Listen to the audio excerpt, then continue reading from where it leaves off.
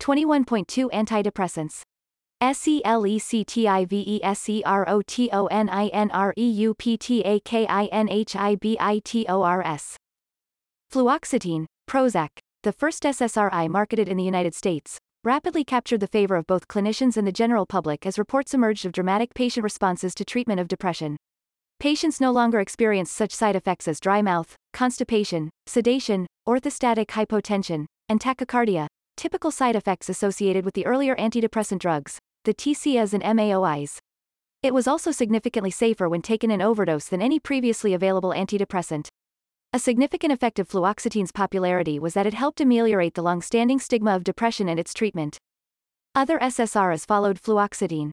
These include sertraline, Zoloft, paroxetine, Paxil, fluvoxamine, Luvox, citalopram, Celexa, escitalopram, Lexapro, and vilazodone, Vibrad. These drugs are all equally effective in treating depression. However, some are approved by the US FDA for multiple indications, such as major depression, OCD, PTSD, PMDD, panic disorder, and social phobia, social anxiety disorder. Note that fluvoxamine is not FDA approved as an antidepressant, a fact that is due to a marketing decision. It is considered an antidepressant in other countries. Although all SSRIs are equally effective, there are meaningful differences in pharmacodynamics, pharmacokinetics, and side effects, differences that might affect clinical responses among individual patients. This would explain why some patients have better clinical responses to a particular SSRI than another. The SSRIs have proven more problematic in terms of some side effects than the original clinical trials suggested. Quality of life associated adverse effects such as nausea, sexual dysfunction, and weight gain sometimes mitigate the therapeutic benefits of the SSRIs. There can also be distressing withdrawal symptoms when SSRIs are stopped abruptly. This withdrawal is especially true with paroxetine but also occurs when other SSRIs with short half-lives are stopped. Pharmacologic actions. Pharmacokinetics. A significant difference among the SSRIs is their broad range of serum half-lives. Fluoxetine has the most prolonged half-life, 4 to 6 days. Its active metabolite has a half-life of 7 to 9 days. The half-life of sertraline is 26 hours, and its less active metabolite has a half-life of 3 to 5 days. The half-lives of the other three, which do not have metabolites with significant pharmacologic activity, are 35 hours for citalopram, 27 to 32 hours for escitalopram, 21 hours for paroxetine, and 15 hours for fluvoxamine. As a rule, the SSRIs are well absorbed after oral administration and have their peak effects in the range of 3 to 8 hours. Absorption of sertraline may be slightly enhanced by food. Table 21 to 15. Currently approved indications of the selective serotonin reuptake inhibitors in the United States for adult and pediatric populations. There are also differences in plasma protein binding percentages among the SSRIs, with sertraline, fluoxetine, and paroxetine being the most highly bound and escitalopram being the least bound. All SSRIs are metabolized in the liver by the CYP450 enzymes. Because the SSRIs have such a broad therapeutic index, other drugs rarely produce problematic increases in SSRI concentrations. The most critical drug-drug interactions involving the SSRIs occur as a result of the SSRIs inhibiting the metabolism of the co-administered medication. Each of the SSRIs possesses a potential for slowing or blocking the metabolism of many drugs. Fluvoxamine is the most problematic of the drugs in this respect. It has a marked effect on several of the CYP enzymes. Examples of clinically significant interactions include fluvoxamine and theophylline, Slowbid, Theodur, through CYP1A2 interaction, fluvoxamine and clozapine, Clozaril, through CYP1A2 inhibition, and fluvoxamine with alprazolam, Xanax, or clonazepam, Clonopin, through CYP3A4 inhibition.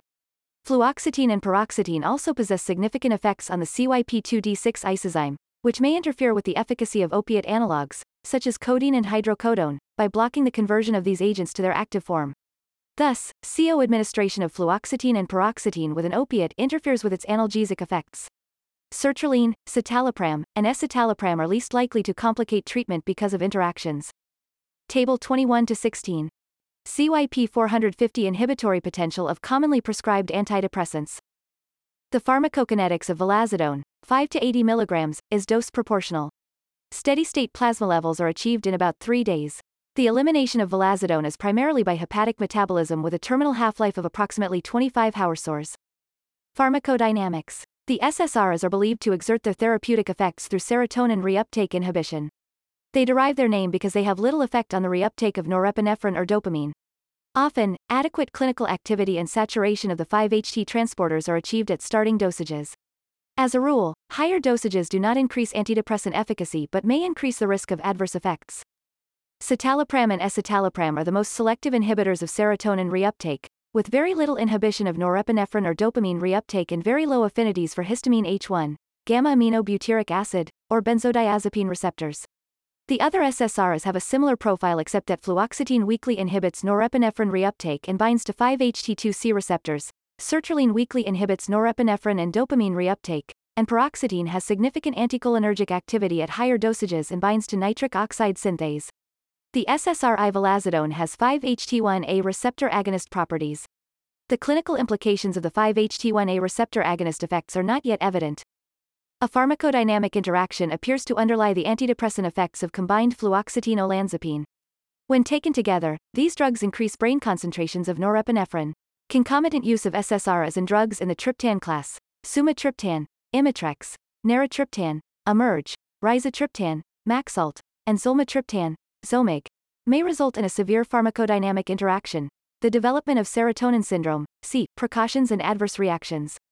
However, many people use triptans while taking low doses of an SSRI for headache prophylaxis without adverse reaction. A similar reaction may occur when SSRIs are combined with tramadol, Ultram. Therapeutic indications. Depression. In the United States, all SSRIs other than fluvoxamine have been approved by the FDA for the treatment of depression. Several studies have found that antidepressants with serotonin norepinephrine activity, drugs such as the MAOIs, TCS, venlafaxine, Effexor, and mirtazapine, Remeron, may produce higher rates of remission than SSRIs in head-to-head studies. The continued role of SSRIs as first-line treatment thus reflects their simplicity of use, safety, and a broad spectrum of action.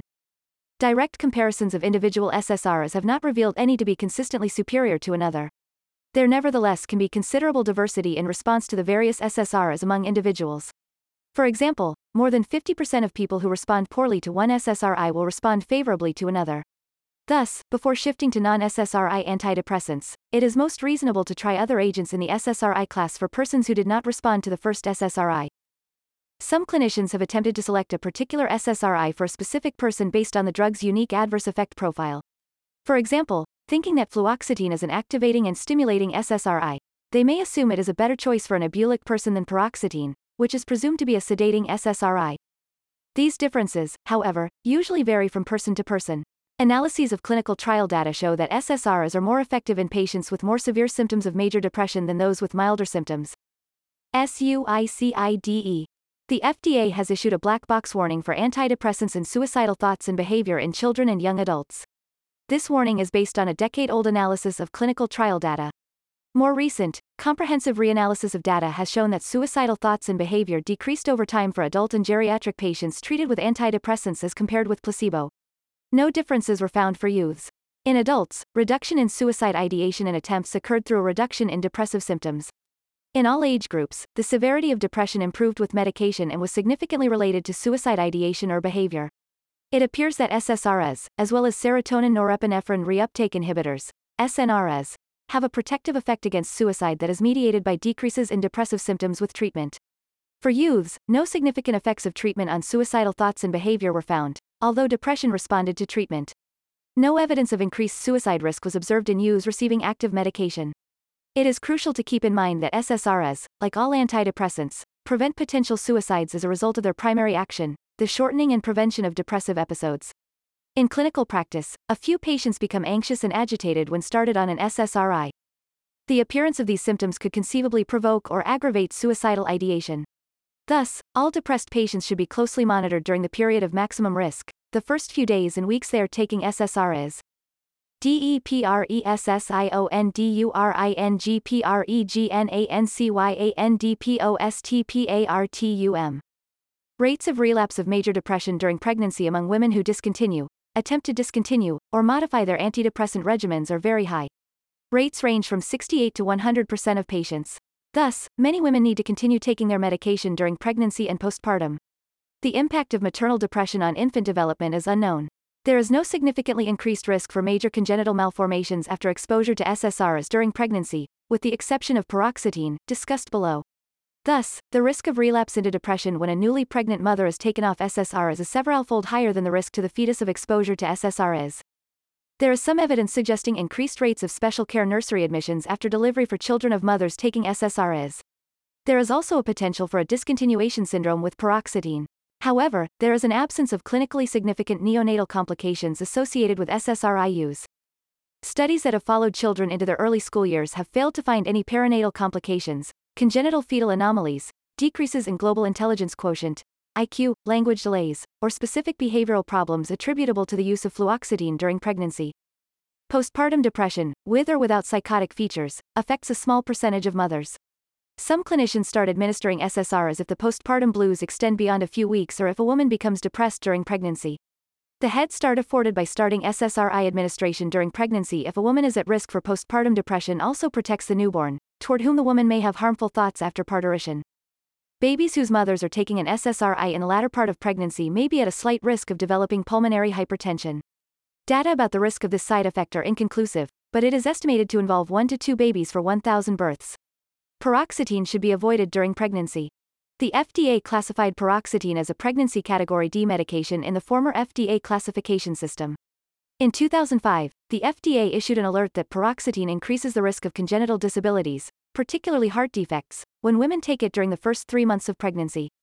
Paroxetine should usually not be taken during pregnancy, but for some women who have already been taking paroxetine, the benefits of continuing paroxetine may be greater than the potential risk to the baby.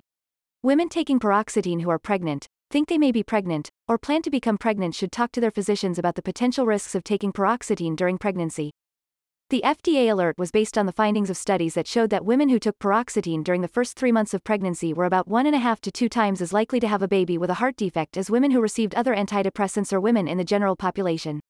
Most of the heart defects in these studies were not life-threatening and happened mainly in the inside walls of the heart muscle, where repairs can be made if needed, atrial and ventricular septal defects. Sometimes these septal defects resolve without treatment.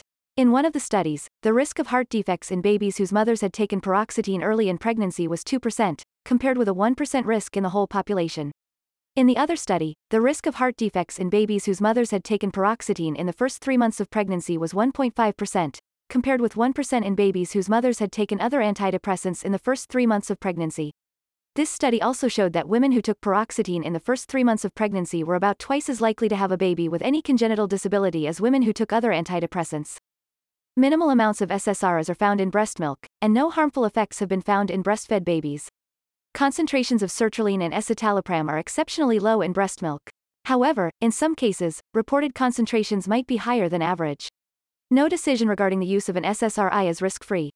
It is thus essential to document that communication of potential risks to the patient has taken place.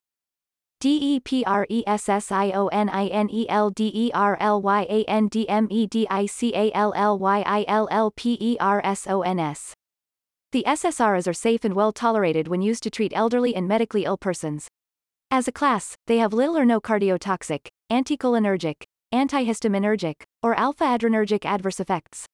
Paroxetine does have some anticholinergic activity, which may lead to constipation and worsening of cognition.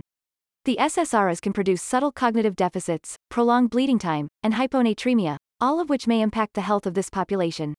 The SSRIs are effective in post-stroke depression and dramatically reduce the symptom of crying. DEPRESSIONINCHILDRN. The use of SSRI antidepressants in children and adolescents has been controversial. Few studies have shown clear-cut benefits from the use of these drugs, and studies show that there may be an increase in suicidal or aggressive impulses. However, some children and adolescents do exhibit dramatic responses to these drugs in terms of depression and anxiety. Fluoxetine has most consistently demonstrated effectiveness in reducing symptoms of depressive disorder in both children and adolescents. This fact may be a function of the quality of the clinical trials involved. Sertraline is effective in treating social anxiety disorder in this population, especially when combined with cognitive behavioral therapy. Given the potential adverse effect of untreated depression and anxiety in a young population and the uncertainty about many aspects of how children and adolescents might react to medication, any use of SSRIs should be undertaken only within the context of comprehensive management of the patient. Anxiety disorders.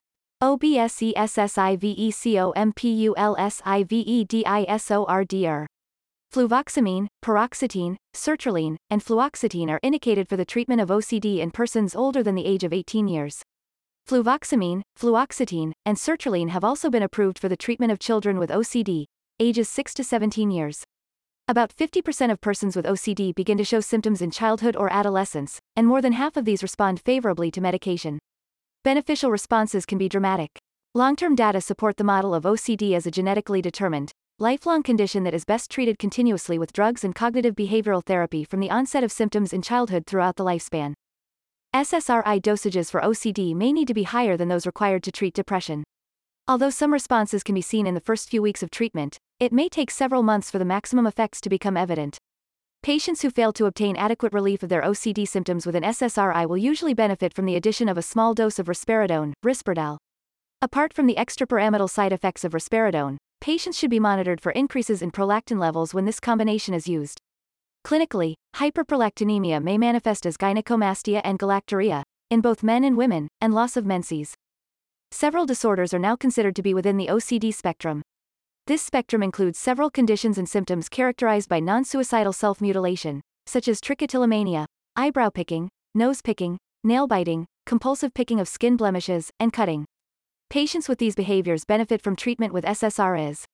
Other spectrum disorders include compulsive gambling, compulsive shopping, hypochondriasis, and body dysmorphic disorder. PANICDISORDR. Paroxetine, fluoxetine, and sertraline are indicated for the treatment of panic disorder, with or without agoraphobia.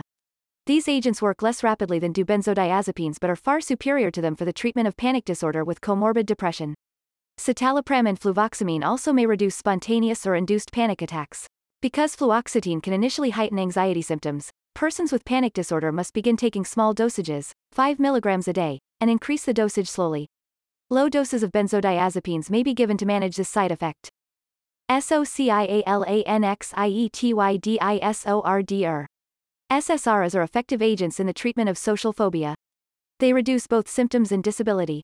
The response rate is comparable to that seen with the MAOI phenelzine, Nardial, the previous standard treatment. The SSRIs are safer to use than MAOIs or benzodiazepines. POSTTRAUMATICSTRESSDISORDR. Pharmacotherapy for PTSD must target specific symptoms in 4 clusters: re-experiencing, avoidance, negative changes in mood and thinking, and arousal. For long-term treatment, SSRIs appear to have a broader spectrum of therapeutic effects on specific PTSD symptom clusters than do TCAs and MAOIs. Benzodiazepine augmentation is useful in the acute symptomatic state. The SSRIs are associated with marked improvement of both intrusive and avoidance symptoms. GENERALIZANXIETYDISORDR. The SSRIs may be useful for the treatment of specific phobias, generalized anxiety disorder, Alzheimer's disease, and separation anxiety disorder. A thorough, individualized evaluation is the first approach, with particular attention to identifying conditions amenable to drug therapy. Also, cognitive behavioral or other psychotherapies can be added for greater efficacy. Bulimia nervosa and other eating disorders. Fluoxetine is indicated for the treatment of bulimia, which is best done in the context of psychotherapy. Dosages of 60 mg a day are significantly more effective than 20 mg a day. In several well-controlled studies, fluoxetine in dosages of 60 mg a day was superior to placebo in reducing binge eating and induced vomiting. Some experts recommend an initial course of cognitive behavioral therapy alone. If there is no response in 3 to 6 weeks, then fluoxetine administration is added. The appropriate duration of treatment with fluoxetine and psychotherapy has not been determined. Fluvoxamine was not effective at a statistically significant level in one double-blind, placebo-controlled trial for inpatients with bulimia. ANOREXIANERVOSA. Fluoxetine has been used in inpatient treatment of anorexia nervosa to attempt to control comorbid mood disturbances and obsessive-compulsive symptoms. However, at least 2 careful studies, one of 7 months and one of 24 months duration, failed to find that fluoxetine affected the overall outcome and the maintenance of weight. Effective treatments for anorexia include cognitive behavioral, interpersonal, psychodynamic, and family therapies in addition to a trial with SSRIs. OBESITY. Fluoxetine, in combination with a behavioral program, is only modestly beneficial for weight loss. A significant percentage of all persons who take SSRIs, including fluoxetine, lose weight initially but later may gain weight. However, all SSRIs may cause initial weight gain. PREMENSTRUALDYSPHORICDISORDR. PMDD is characterized by debilitating mood and behavioral changes in the week preceding menstruation that interferes with normal functioning. Sertraline, paroxetine, fluoxetine, and fluvoxamine have been reported to reduce the symptoms of PMDD. Controlled trials of fluoxetine and sertraline administered either throughout the cycle or only during the luteal phase, the 2 weeks between ovulation and menstruation, showed both schedules to be equally effective. An additional observation of unclear significance was that fluoxetine was associated with changing the duration of the menstrual period by more than 4 days, either lengthening or shortening it. The effects of SSRIs on menstrual cycle length are mostly unknown and may warrant careful monitoring in women of reproductive age. Off-label uses. PREMATUREEJACULATION. The anorgasmic effects of SSRIs make them useful as a treatment for men with premature ejaculation. The SSRIs permit intercourse for a significantly more extended period and are reported to improve sexual satisfaction in couples in which the man has premature ejaculation. Fluoxetine and sertraline are useful for this purpose. PARAPHILIAS. The SSRIs may reduce obsessive-compulsive behavior in people with paraphilias. The SSRIs diminish the average time per day spent in unconventional sexual fantasies, urges, and activities. Evidence suggests a more significant response to sexual obsessions than for paraphilic behavior. AUTISM. Obsessive-compulsive behavior, poor social relatedness, and aggression are prominent autistic features that may respond to serotonergic agents such as SSRIs and clomipramine, anafranil. Sertraline and fluvoxamine have been shown in controlled and open-label trials to mitigate aggressiveness, self-injurious behavior, repetitive behaviors, some degree of language delay, and, rarely, lack of social relatedness in adults with autistic spectrum disorders. Fluoxetine has been reported to be useful for features of autism in children, adolescents, and adults. Precautions and adverse reactions. SSRI side effects need to be considered in terms of their onset, duration, and severity. For example, nausea and jitteriness are early, generally mild, and time-limited side effects. Although SSRIs share similar side effect profiles, individual drugs in this class may cause a higher rate or carry a more severe risk of specific side effects depending on the patient. Sexual dysfunction. All SSRIs cause sexual dysfunction, and it is the most common adverse effect of SSRIs associated with long-term treatment. It has an estimated incidence of between 50 and 80%. The most common complaints are anorgasmia, inhibited orgasm, and decreased libido. Some studies suggest that sexual dysfunction is dose-related, but this has not been established. Unlike most of the other adverse effects of SSRIs, sexual inhibition rarely resolves in the first few weeks of use but usually continues as long as the drug is taken. In some cases, there may be an improvement over time. Strategies to counteract SSRI-induced sexual dysfunction are numerous, and none has been proven to be very useful. Some reports suggest decreasing the dosage or adding bupropion, Wellbutrin, or amphetamine. Reports have described successful treatment of SSRI-induced sexual dysfunction with agents such as sildenafil, Viagra, which are used to treat erectile dysfunction. Ultimately, patients may need to be switched to antidepressants that do not interfere with sexual functioning, drugs such as mirtazapine or bupropion. Gastrointestinal adverse effects. GI side effects are widespread and are mediated mainly through effects on the serotonin 5-HT3 receptor. The most frequent GI complaints are nausea, diarrhea, anorexia, vomiting, flatulence, and dyspepsia. Sertraline and fluvoxamine produce the most intense GI symptoms. Delayed-release paroxetine, compared with the immediate-release preparation of paroxetine, has less intense GI side effects during the first week of treatment. However, paroxetine, because of its anticholinergic activity, frequently causes constipation. Nausea and loose stools are usually dose-related and transient, usually resolving within a few weeks. Sometimes flatulence and diarrhea persist, especially during sertraline treatment. Initial anorexia may also occur and is most frequent with fluoxetine. SSRI-induced appetite and weight loss begin as soon as the drug is taken and peak at 20 weeks, after which weight often returns to baseline. Up to 1/3 of persons taking SSRIs will gain weight, sometimes more than 20 lb. This effect is mediated through a metabolic mechanism, an increase in appetite, or both. It happens gradually and is usually resistant to diet and exercise regimens. Paroxetine is associated with more frequent, rapid, and pronounced weight gain than the other SSRIs, especially among young women. Cardiovascular effects. All SSRIs can lengthen the QT interval in otherwise healthy people and cause drug-induced long QT syndrome, especially when taken in overdose. The risk of QTC prolongation increases when an antidepressant and an antipsychotic are used in combination, an increasingly common practice. Citalopram stands out as the SSRI with the most pronounced effect on QT intervals.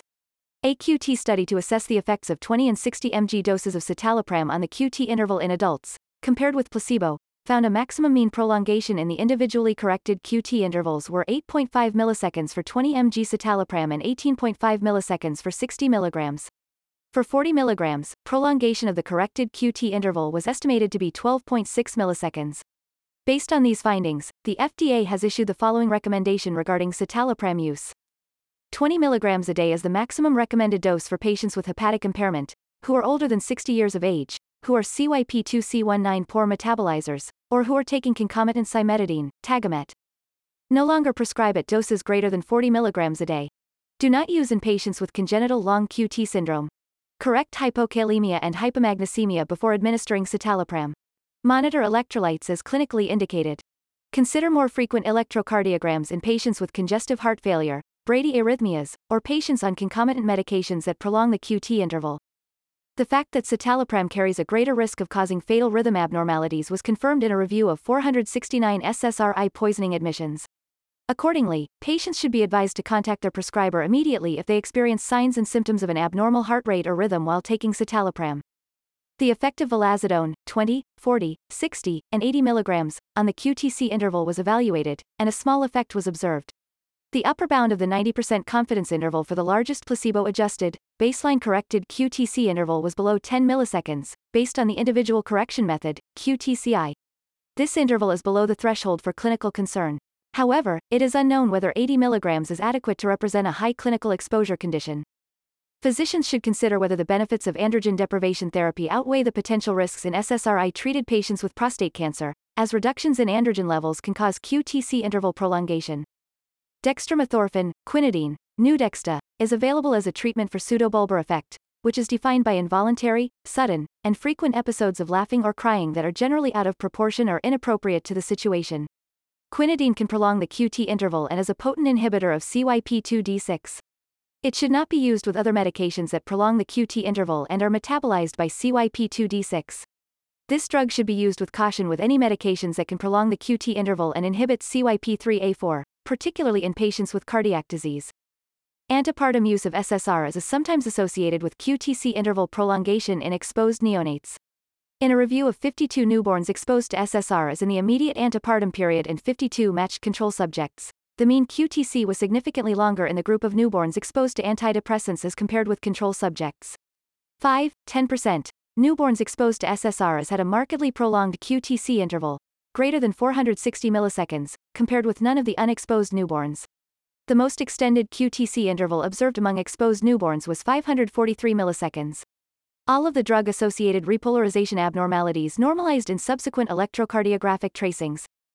Headaches. The incidence of headache in SSRI trials was 18–20%, only 1 percentage point higher than the placebo rate. Fluoxetine is the most likely to cause headaches.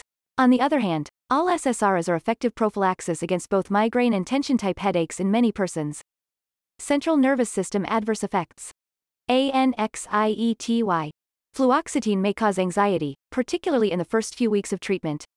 However, these initial effects usually give way to an overall reduction in anxiety after a few weeks.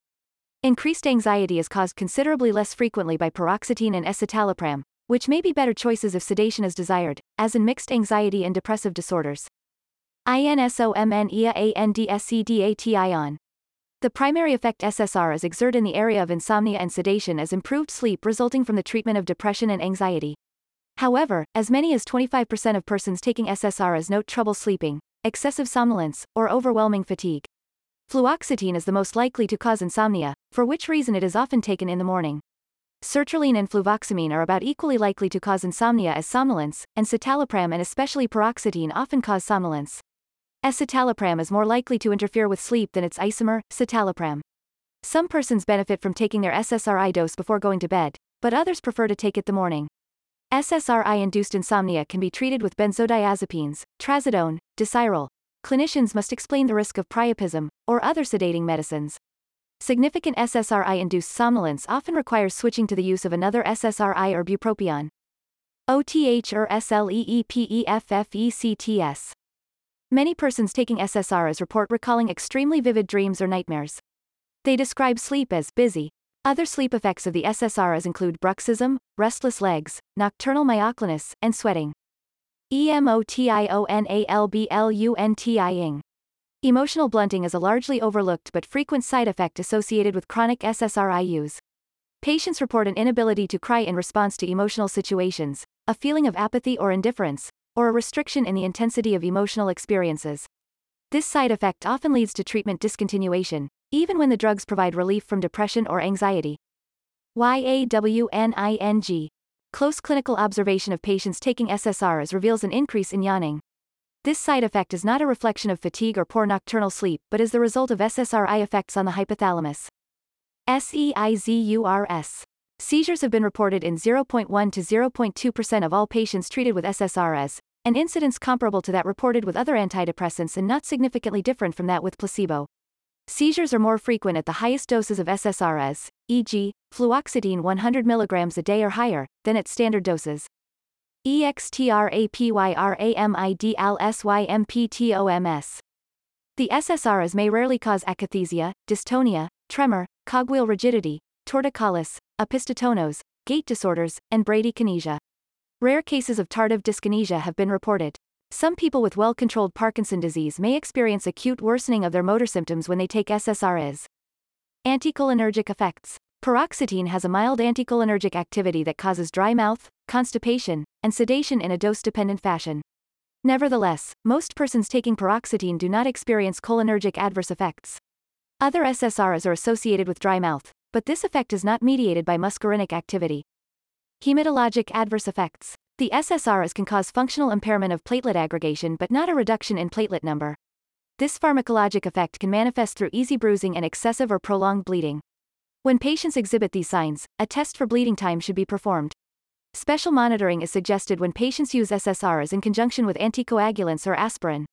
Concurrent use of SSRIs and NSAIDs is associated with a significantly increased risk of gastric bleeding. In cases where this combination is necessary, we should consider using proton pump inhibitors. Electrolyte and glucose disturbances. The SSRIs may acutely decrease glucose concentrations, therefore, diabetic patients should be carefully monitored. Long-term use may be associated with increased glucose levels, although it remains to be proven whether this is the result of a pharmacologic effect. Antidepressant users may have other characteristics that raise their odds of developing diabetes, or may be more likely to be diagnosed with diabetes or other medical conditions as a result of being in treatment for depression. Cases of SSRI-associated hyponatremia and the syndrome of inappropriate antidiuretic hormone have been seen in some patients, especially those who are older or treated with diuretics. Endocrine and allergic reactions. The SSRIs can increase prolactin levels and cause mammoplasia and galactorrhea in both men and women. Breast changes are reversible upon discontinuation of the drug, but this may take several months to occur. Various types of rashes appear in about 4% of all patients. In a small subset of these patients, the allergic reaction may generalize and involve the pulmonary system, rarely resulting in fibrotic damage and dyspnea.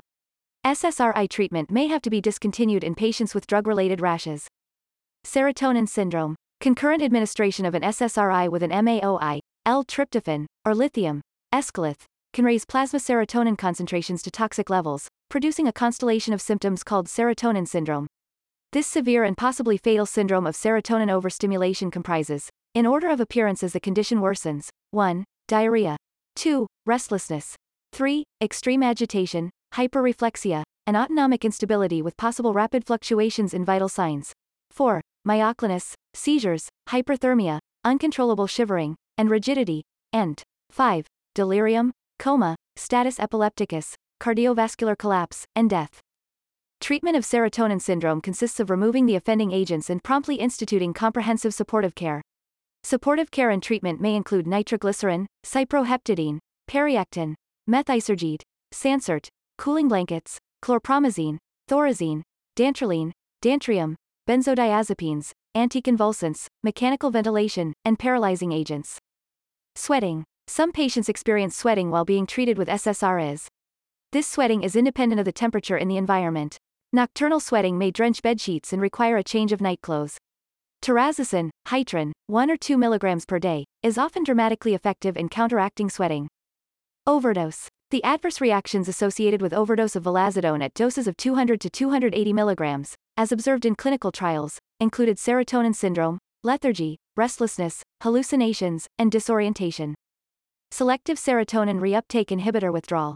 The abrupt discontinuance of SSRI use, especially one with a shorter half-life such as paroxetine or fluvoxamine, has been associated with a withdrawal syndrome that may include dizziness, weakness, nausea, headache, rebound depression, anxiety, insomnia, poor concentration, upper respiratory symptoms, paresthesias, and migraine-like symptoms.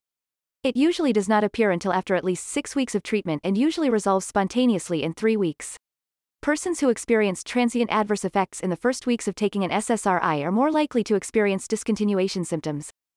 Fluoxetine is the SSRI least likely to be associated with this syndrome because the half-life of its metabolite is more than 1 week, and it effectively tapers itself. Fluoxetine has therefore been used in some cases to treat the discontinuation syndrome caused by the termination of other SSRIs. Nevertheless, a delayed and attenuated withdrawal syndrome occurs with fluoxetine as well. Drug interactions. The SSRIs do not interfere with most other drugs.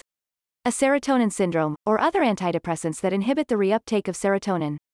Fluoxetine, sertraline, and paroxetine can raise plasma concentrations of TCS, which can cause clinical toxicity. Several potential pharmacokinetic interactions have been described based on in vitro analyses of the CYP enzymes, but clinically relevant interactions are rare. SSRIs that inhibit CYP2D6 may interfere with the analgesic effects of hydrocodone and oxycodone. These drugs can also reduce the effectiveness of tamoxifen, Nolvadex, Soltamox.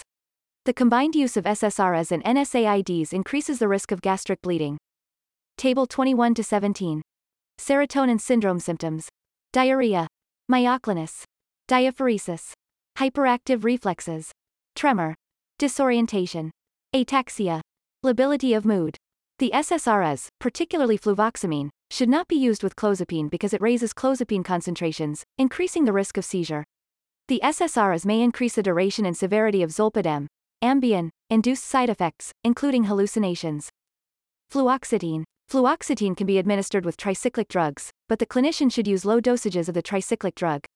Because the hepatic enzyme CYP2D6 metabolizes it, fluoxetine may interfere with the metabolism of other drugs in the 7% of the population who have an inefficient isoform of this enzyme, the so-called poor metabolizers. Fluoxetine may slow down the metabolism of carbamazepine, Tegretol, antineoplastic agents, diazepam, Valium, and phenytoin, Dilantin. Drug interactions have been described for fluoxetine that may affect the plasma levels of benzodiazepines, antipsychotics, and lithium. Fluoxetine and other SSRIs may interact with warfarin, Coumadin, increasing the risk of bleeding and bruising. Sertraline. Sertraline may displace warfarin from plasma proteins and may increase the prothrombin time. The drug interaction data on sertraline support a generally similar profile to that of fluoxetine, although sertraline does not interact as strongly with the CYP2D6 enzyme. Paroxetine. Paroxetine has a higher risk for drug interactions than does either fluoxetine or sertraline because it is a more potent inhibitor of the CYP2D6 enzyme. Cimetidine can increase the concentration of sertraline and paroxetine, and phenobarbital, luminol, and phenytoin can decrease the concentration of paroxetine. Because of the potential for interference with the CYP2D6 enzyme, the CO administration of paroxetine with other antidepressants, phenothiazines, and antiarrhythmic drugs should be undertaken with caution. Paroxetine may increase the anticoagulant effect of warfarin.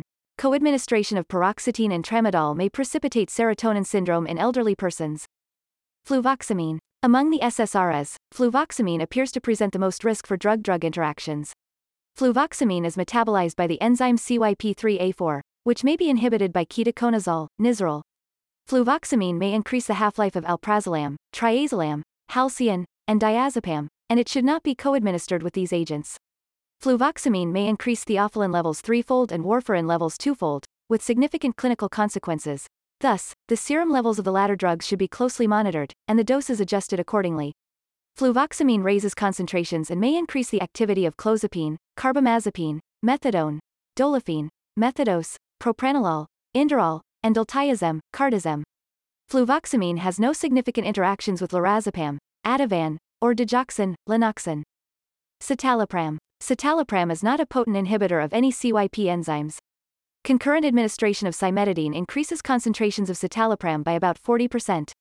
Citalopram does not significantly affect the metabolism of, nor is its metabolism significantly affected by, digoxin, lithium, warfarin, carbamazepine, or imipramine, tofranol.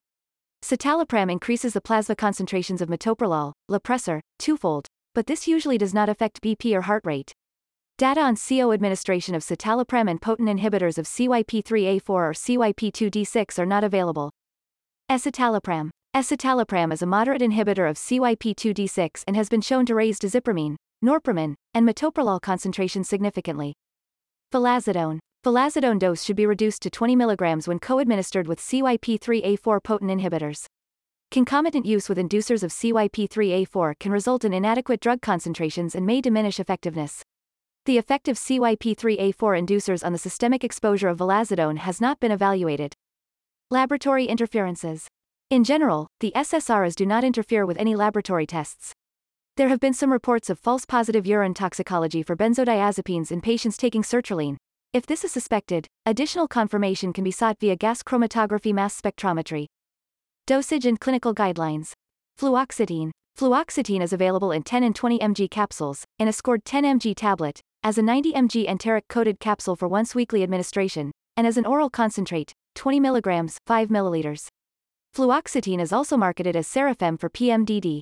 For depression, the initial dosage is usually 10 or 20 mg orally each day, usually given in the morning, because insomnia is a potential adverse effect of the drug. Fluoxetine should be taken with food to minimize possible nausea. The long half-lives of the drug and its metabolite contribute to 4 weeks to reach steady-state concentrations. 20 mg is often as effective as higher doses for treating depression. The maximum dosage recommended by the manufacturer is 80 mg a day. To minimize the early side effects of anxiety and restlessness, some clinicians initiate fluoxetine use at 5 to 10 mg a day, either with the scored 10 mg tablet or by using the liquid preparation. Alternatively, because of the long half-life of fluoxetine, its use can be initiated with an every other day administration schedule. The dosage of fluoxetine, and other SSRIs, that is effective in other indications may differ from the dosage generally used for depression. Sertraline. Sertraline is available in scored 25, 50, and 100 mg tablets. For the initial treatment of depression, sertraline use should be initiated with a dosage of 50 mg once daily. To limit the GI effects, some clinicians begin at 25 mg a day and increase to 50 mg a day after 3 weeks. Patients who do not respond after 1 to 3 weeks may benefit from dosage increases of 50 mg every week up to a maximum of 200 mg given once daily. Sertraline can be administered in the morning or in the evening. Administration after eating may reduce the GI adverse effects. Sertraline oral concentrate, 1 ml equals 20 mg, has 12% alcohol content and must be diluted before use.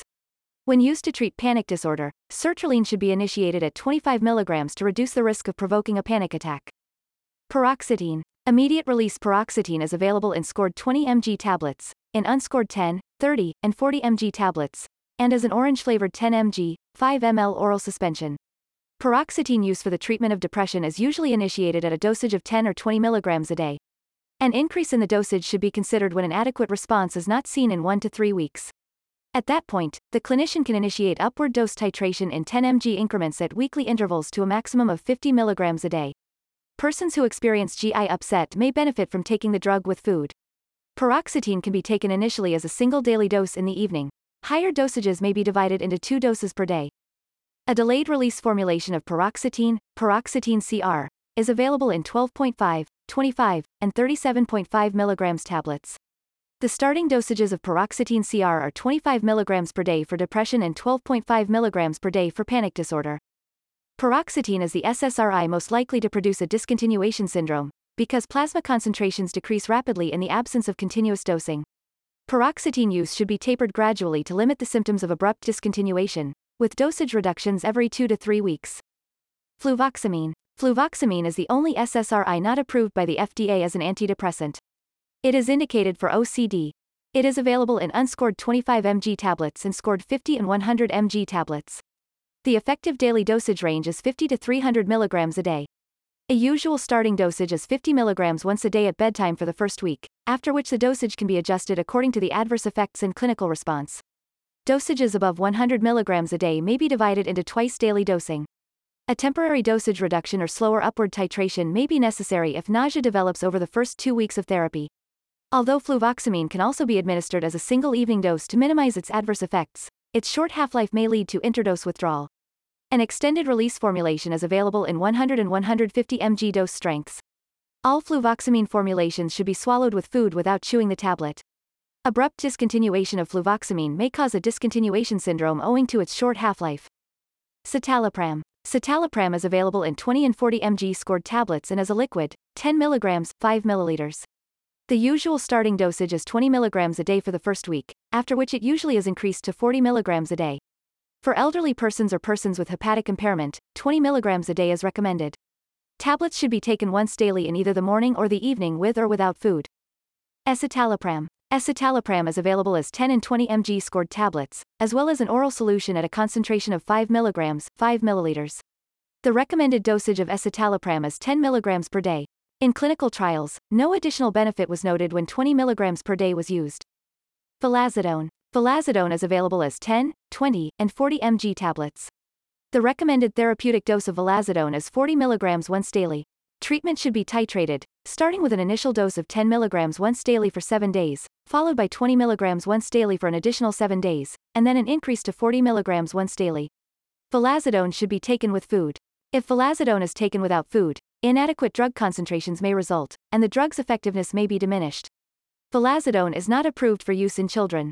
The safety and efficacy of vilazodone in pediatric patients have not been studied. The patient's age should not influence the dose, nor does mild or moderate hepatic impairment. Vilazodone has not been studied in patients with severe hepatic impairment. No dose adjustment is recommended in patients with mild, moderate, or severe renal impairment. Pregnancy and breastfeeding. Except for paroxetine, the SSRIs are safe to take during pregnancy when deemed necessary for the treatment of the mother. There are no controlled human data regarding vilazodone use during pregnancy, nor are there human data regarding drug concentrations in breast milk. Transient QTc prolongation has been noted in newborns whose mother was being treated with an SSRI during pregnancy. Loss of efficacy. Some patients report a diminished response or total loss of response to SSRIs with recurrence of depressive symptoms while remaining on a full dose of medication. The exact mechanism of this so-called poop out is unknown, but the phenomenon is genuine. Potential remedies for the attenuation of the response to SSRIs include increasing or decreasing the dosage, tapering drug use, and then re-challenging with the same medication, switching to another SSRI or non-SSRI antidepressant, and augmenting with bupropion or another augmentation agent. Vortioxetine, Trintellix. Vortioxetine works mainly as an inhibitor of serotonin, 5-HT, reuptake, but it has a more complex pharmacologic profile than other SSRIs. It also acts as an agonist at 5-HT1A receptors, a partial agonist at 5-HT1B receptors, and an antagonist at 5-HT3, 5-HT1D, and 5-HT7 receptors. The contribution of each of these activities to the drug's antidepressant effect has not been established, but it is the only compound with this combination of pharmacodynamic actions. Side effects seen during the trials include, but are not limited to, nausea, constipation, and vomiting. The recommended starting dose is 10 mg administered orally once daily without regard to meals. The dose should then be increased to 20 mg per day, as tolerated. A dose of 5 mg per day should be considered for patients who do not tolerate higher doses. The maximum recommended dose of vortioxetine is 10 mg per day in known CYP2D6 poor metabolizers. Reduction of the dose of vortioxetine by 1/2 is suggested when patients are receiving a CYP2D6 potent inhibitor, e.g., bupropion, fluoxetine, paroxetine, or quinidine, concomitantly. The dose should be increased to the original dose of vortioxetine in patients who stop taking CYP inducers, e.g., rifampin, carbamazepine, or phenytoin. This adjustment is especially essential when a potent CYP inducer is co-administered for greater than 14 days. The maximum recommended dose should not exceed 3 times the original dose. The dose of vortioxetine should be reduced to the original level within 14 days when the inducer is discontinued. Although vortioxetine can be abruptly discontinued, in placebo-controlled trials, patients experience transient adverse reactions such as headache and muscle tension following abrupt discontinuation of vortioxetine 15 or 20 mg per day. It is recommended that the dose be decreased to 10 mg per day for 1 week before full discontinuation of vortioxetine 15 or 20 mg per day. Vortioxetine is available in 5, 10, 15, and 20 mg tablets.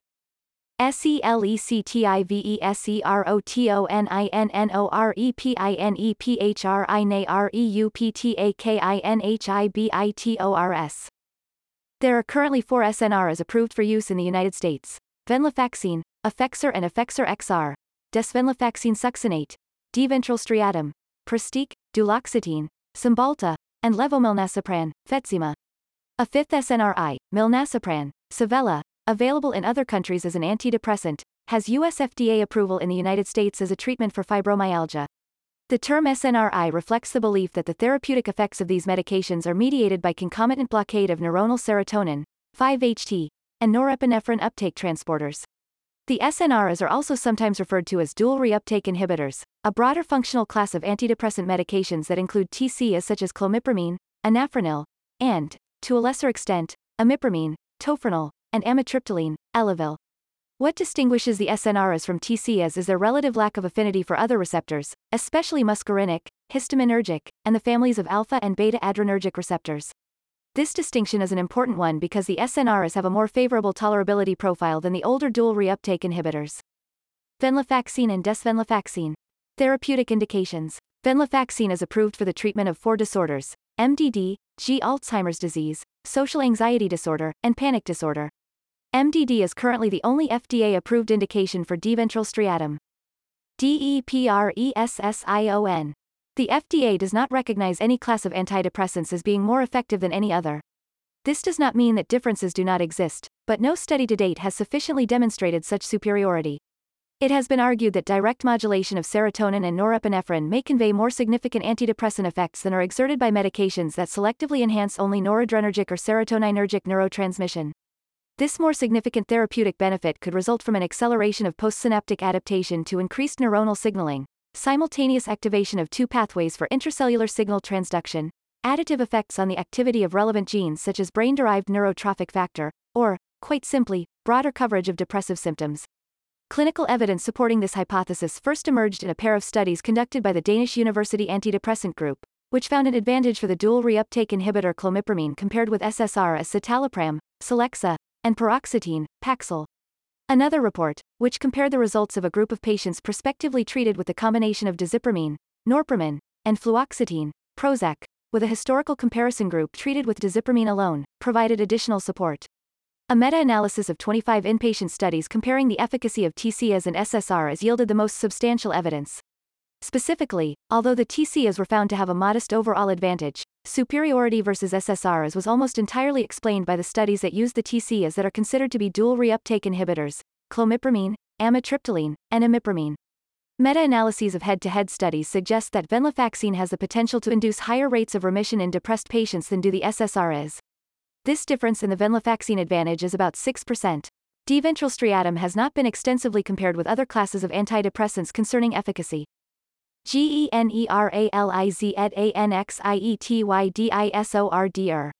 The extended-release formulation of venlafaxine is approved for the treatment of Alzheimer's disease. In clinical trials lasting 6 months, dosages of 75 to 225 mg a day were effective in treating insomnia, poor concentration, restlessness, irritability, and excessive muscle tension related to Alzheimer's disease. Socialanxietydisordr. The extended-release formulation of venlafaxine is approved for the treatment of social anxiety disorder. Its efficacy was established in 12-week studies. OTHRINDICATIONS. Case reports and uncontrolled studies have indicated that venlafaxine may be beneficial in the treatment of obsessive-compulsive disorder, panic disorder, agoraphobia, social phobia, Alzheimer's disease AD, and patients with a dual diagnosis of depression and cocaine dependence. It has also been used in chronic pain syndromes with good effect. Precautions and adverse reactions. Venlafaxine has a safety and tolerability profile similar to that of the more widely prescribed SSRI class. Nausea is the most frequently reported treatment-emergent adverse effect associated with venlafaxine and D-ventral striatum therapy. Initiating therapy at lower dosages may also attenuate nausea. When extremely problematic, treatment-induced nausea can be controlled by prescribing a selective 5-HT3 antagonist or mirtazapine, Remeron. Venlafaxine and D-ventral striatum therapy is associated with sexual side effects, predominantly decreased libido and a delay to orgasm or ejaculation. The incidence of these side effects may exceed 30 to 40% when there is a direct, detailed assessment of sexual function. Other common side effects include headache, insomnia, somnolence, dry mouth, dizziness, constipation, asthenia, sweating, and nervousness. Although several side effects are suggestive of anticholinergic effects, these drugs have no affinity for muscarinic or nicotinic receptors. Thus, noradrenergic agonism is likely to be the culprit. Higher dose venlafaxine therapy is associated with an increased risk of sustained elevations of BP. Experience with the instant-release (IR) formulation in studies of depressed patients indicated that sustained hypertension was dose-related, increasing from 3 to 7% at doses of 100 to 300 mg per day and 13% at doses greater than 300 mg per day. In this dataset, venlafaxine therapy did not adversely affect BP control of patients taking antihypertensives and lowered the mean values of patients with elevated BP readings before therapy. In controlled studies of the extended-release formulation, venlafaxine therapy resulted in only approximately 1% greater risk of high BP when compared with the placebo. Arbitrarily capping the upper dose of venlafaxine used in these studies, thus, significantly attenuated concerns about elevated BP. When higher doses of the extended-release formulation are used, however, monitoring of BP is recommended. Venlafaxine and diventral striatum are commonly associated with discontinuation syndrome. This syndrome is characterized by the appearance of a constellation of adverse effects during a rapid taper or abrupt cessation, including dizziness, dry mouth, insomnia, nausea, nervousness, sweating, anorexia, diarrhea, somnolence, and sensory disturbances. It is recommended that, whenever possible, a slow taper schedule should be used when longer-term treatment must be stopped. On occasion, substituting a few doses of the sustained-release formulation of fluoxetine may help to bridge this transition. There were no overdose fatalities in pre-marketing trials of venlafaxine, although electrocardiographic changes, e.g., prolongation of QT interval, bundle branch block, QRS interval prolongation, tachycardia, bradycardia, hypotension, hypertension, coma, serotonin syndrome, and seizures were reported. Fatal overdoses have been documented subsequently, typically involving venlafaxine ingestion in combination with other drugs, alcohol, or both. Information concerning the use of venlafaxine and diventral striatum by pregnant and nursing women is not available at this time. Venlafaxine and diventral striatum are excreted in breast milk. Clinicians should carefully weigh the risks and benefits of venlafaxine use by pregnant and nursing women.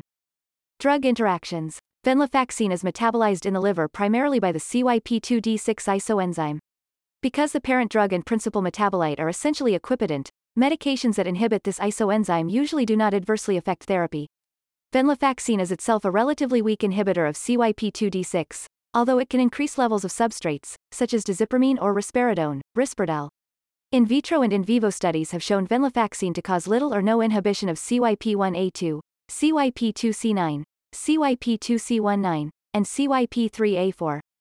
Venlafaxine is contraindicated in patients taking MAOIs because of the risk of a pharmacodynamic interaction, i.e., serotonin syndrome. An MAOI should not be started for at least 7 days after stopping venlafaxine.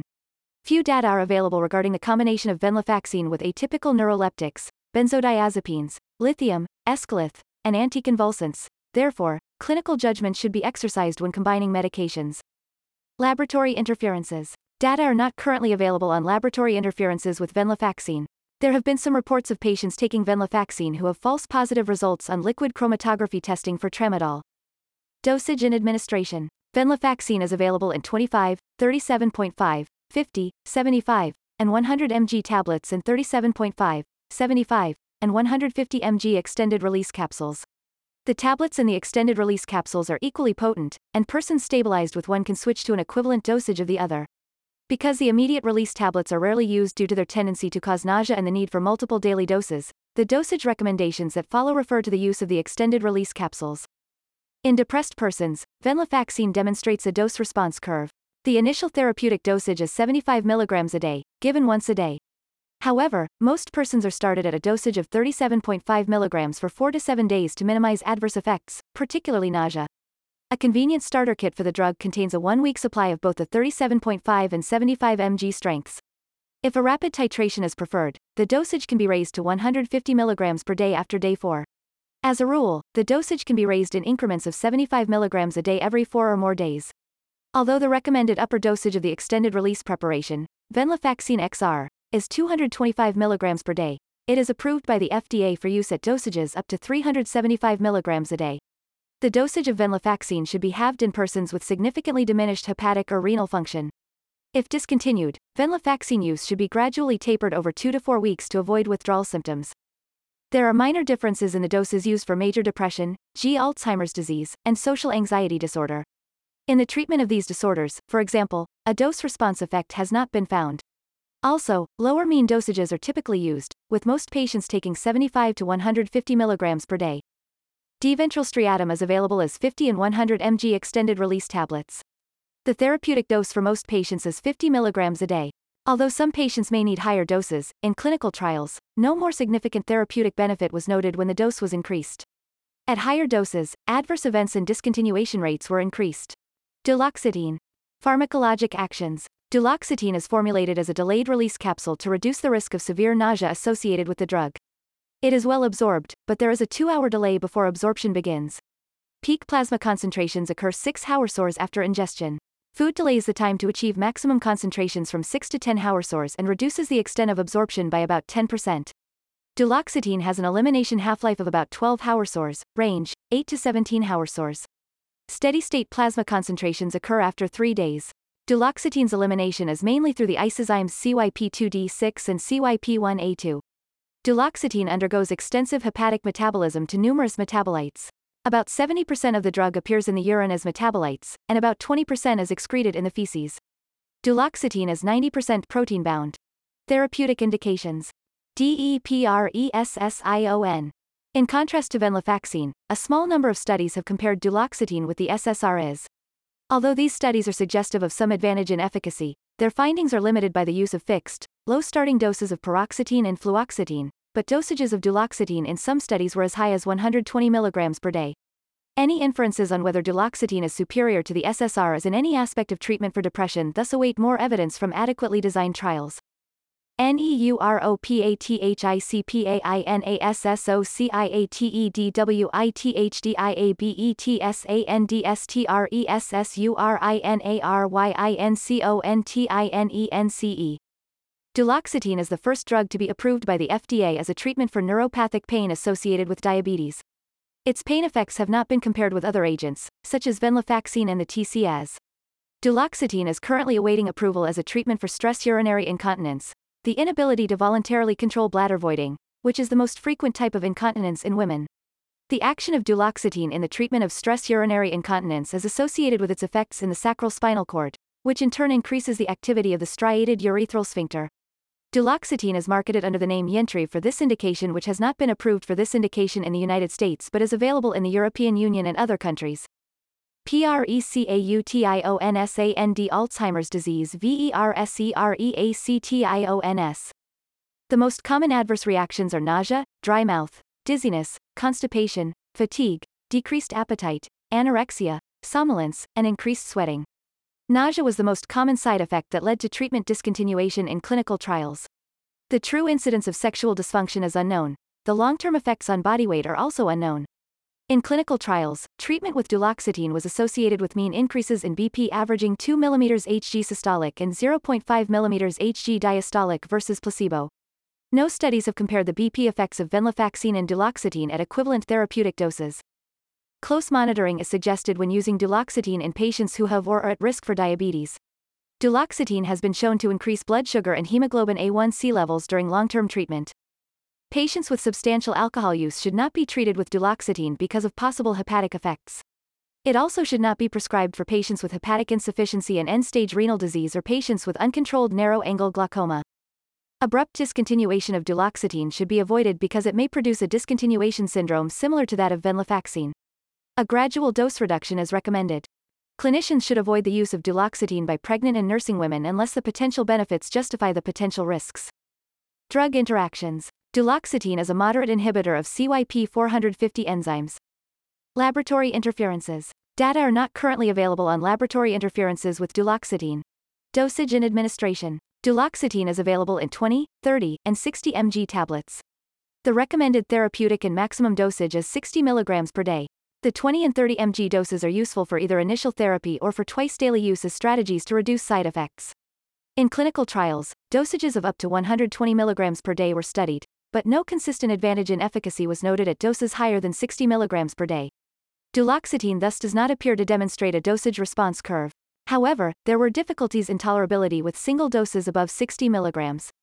Accordingly, when dosages of 80 and 120 mg per day were used, they were administered as 40 or 60 mg twice daily. It remains to be seen to what extent dosages above 60 mg per day will be necessary and whether this will require divided doses to make the drug tolerable. Milnacipran and levomilnacipran. Milnacipran is only FDA approved for the treatment of fibromyalgia. Although some countries have approved milnacipran for general use as an antidepressant, efficacy is not as well established. Compared with venlafaxine, milnacipran is approximately 5 times more potent for inhibition of norepinephrine uptake than for 5-HT reuptake inhibition.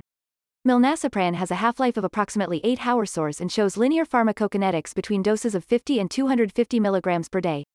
Milnacipran has no active metabolites, and it is directly metabolized in the liver. The kidneys primarily excrete milnacipran. Milnacipran is available as 12.5, 25, 50, and 100 mg tablets. The standard recommended milnacipran dose is as follows. Day 1, 12.5 mg once daily. Days 2 and 3, 12.5 mg twice daily. Days 4 to 7, 25 mg twice daily. And day 7 and beyond, 50 mg twice daily. Levomilnacipran was approved in 2013 by the FDA as a treatment for MDD in adults. Levomilnacipran is an active enantiomer of the racemic drug milnacipran. In vitro studies have shown that it has greater potency for norepinephrine reuptake inhibition than for serotonin reuptake inhibition and does not directly affect the uptake of dopamine or other neurotransmitters.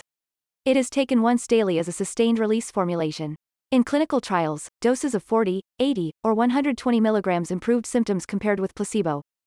The most common adverse reactions in the placebo-controlled trials were nausea, constipation, hyperhidrosis, increased heart rate, erectile dysfunction, tachycardia, vomiting, and palpitations. Rates of adverse events were generally consistent across the 40 to 120 mg dose range. The only dose-related adverse events were urinary hesitation and erectile dysfunction. Bupropion. Bupropion, Wellbutrin, Wellbutrin SR, Wellbutrin XL, is an antidepressant drug that inhibits the reuptake of norepinephrine and, possibly, dopamine. Most significantly, it does not act on the serotonin system like SSRI antidepressants. This novel action results in a side effect profile characterized by a low risk of sexual dysfunction and sedation and with modest weight loss during acute and long-term treatment. No withdrawal syndrome has been linked to discontinuation of bupropion. Although increasingly used as first-line monotherapy, a significant percentage of bupropion use occurs as add-on therapy to other antidepressants, usually SSRIs. Bupropion was marketed under the name Zyban for use in smoking cessation regimens. However, the manufacturer has discontinued that brand in the United States. Pharmacologic actions. 3 formulations of bupropion are available: immediate release, taken 3 times daily, sustained release, taken twice daily, and extended release, taken once daily. The different versions of the drug contain the same active ingredient but differ in their pharmacokinetics and dosing. There have been reports of inconsistencies in bioequivalence between various branded and generic versions of bupropion. If a patient experiences changes in adverse effects or efficacy, the clinician should inquire whether there has been a change of formulation. Immediate release bupropion is well absorbed from the GI tract. Peak plasma concentrations of bupropion are usually reached within 2 hours of oral administration, and peak levels of the sustained release version are seen after 3 hours. The mean half-life of the compound is 12 hours, ranging from 8 to 40 hours. Peak levels of extended-release bupropion occur 5 hours after ingestion. This pharmacokinetic profile provides a longer time to maximum plasma concentration, Tmax, but comparable peak and trough plasma concentrations. The 24-hour exposure occurring after administration of the extended-release version of 300 mg once daily is equivalent to that provided by sustained release of 150 mg twice daily. Clinically, this permits the drug to be taken once a day in the morning. Plasma levels are also reduced in the evening, making it less likely for some patients to experience treatment-related insomnia. The mechanism of action for the antidepressant effects of bupropion is presumed to involve the inhibition of dopamine and norepinephrine reuptake.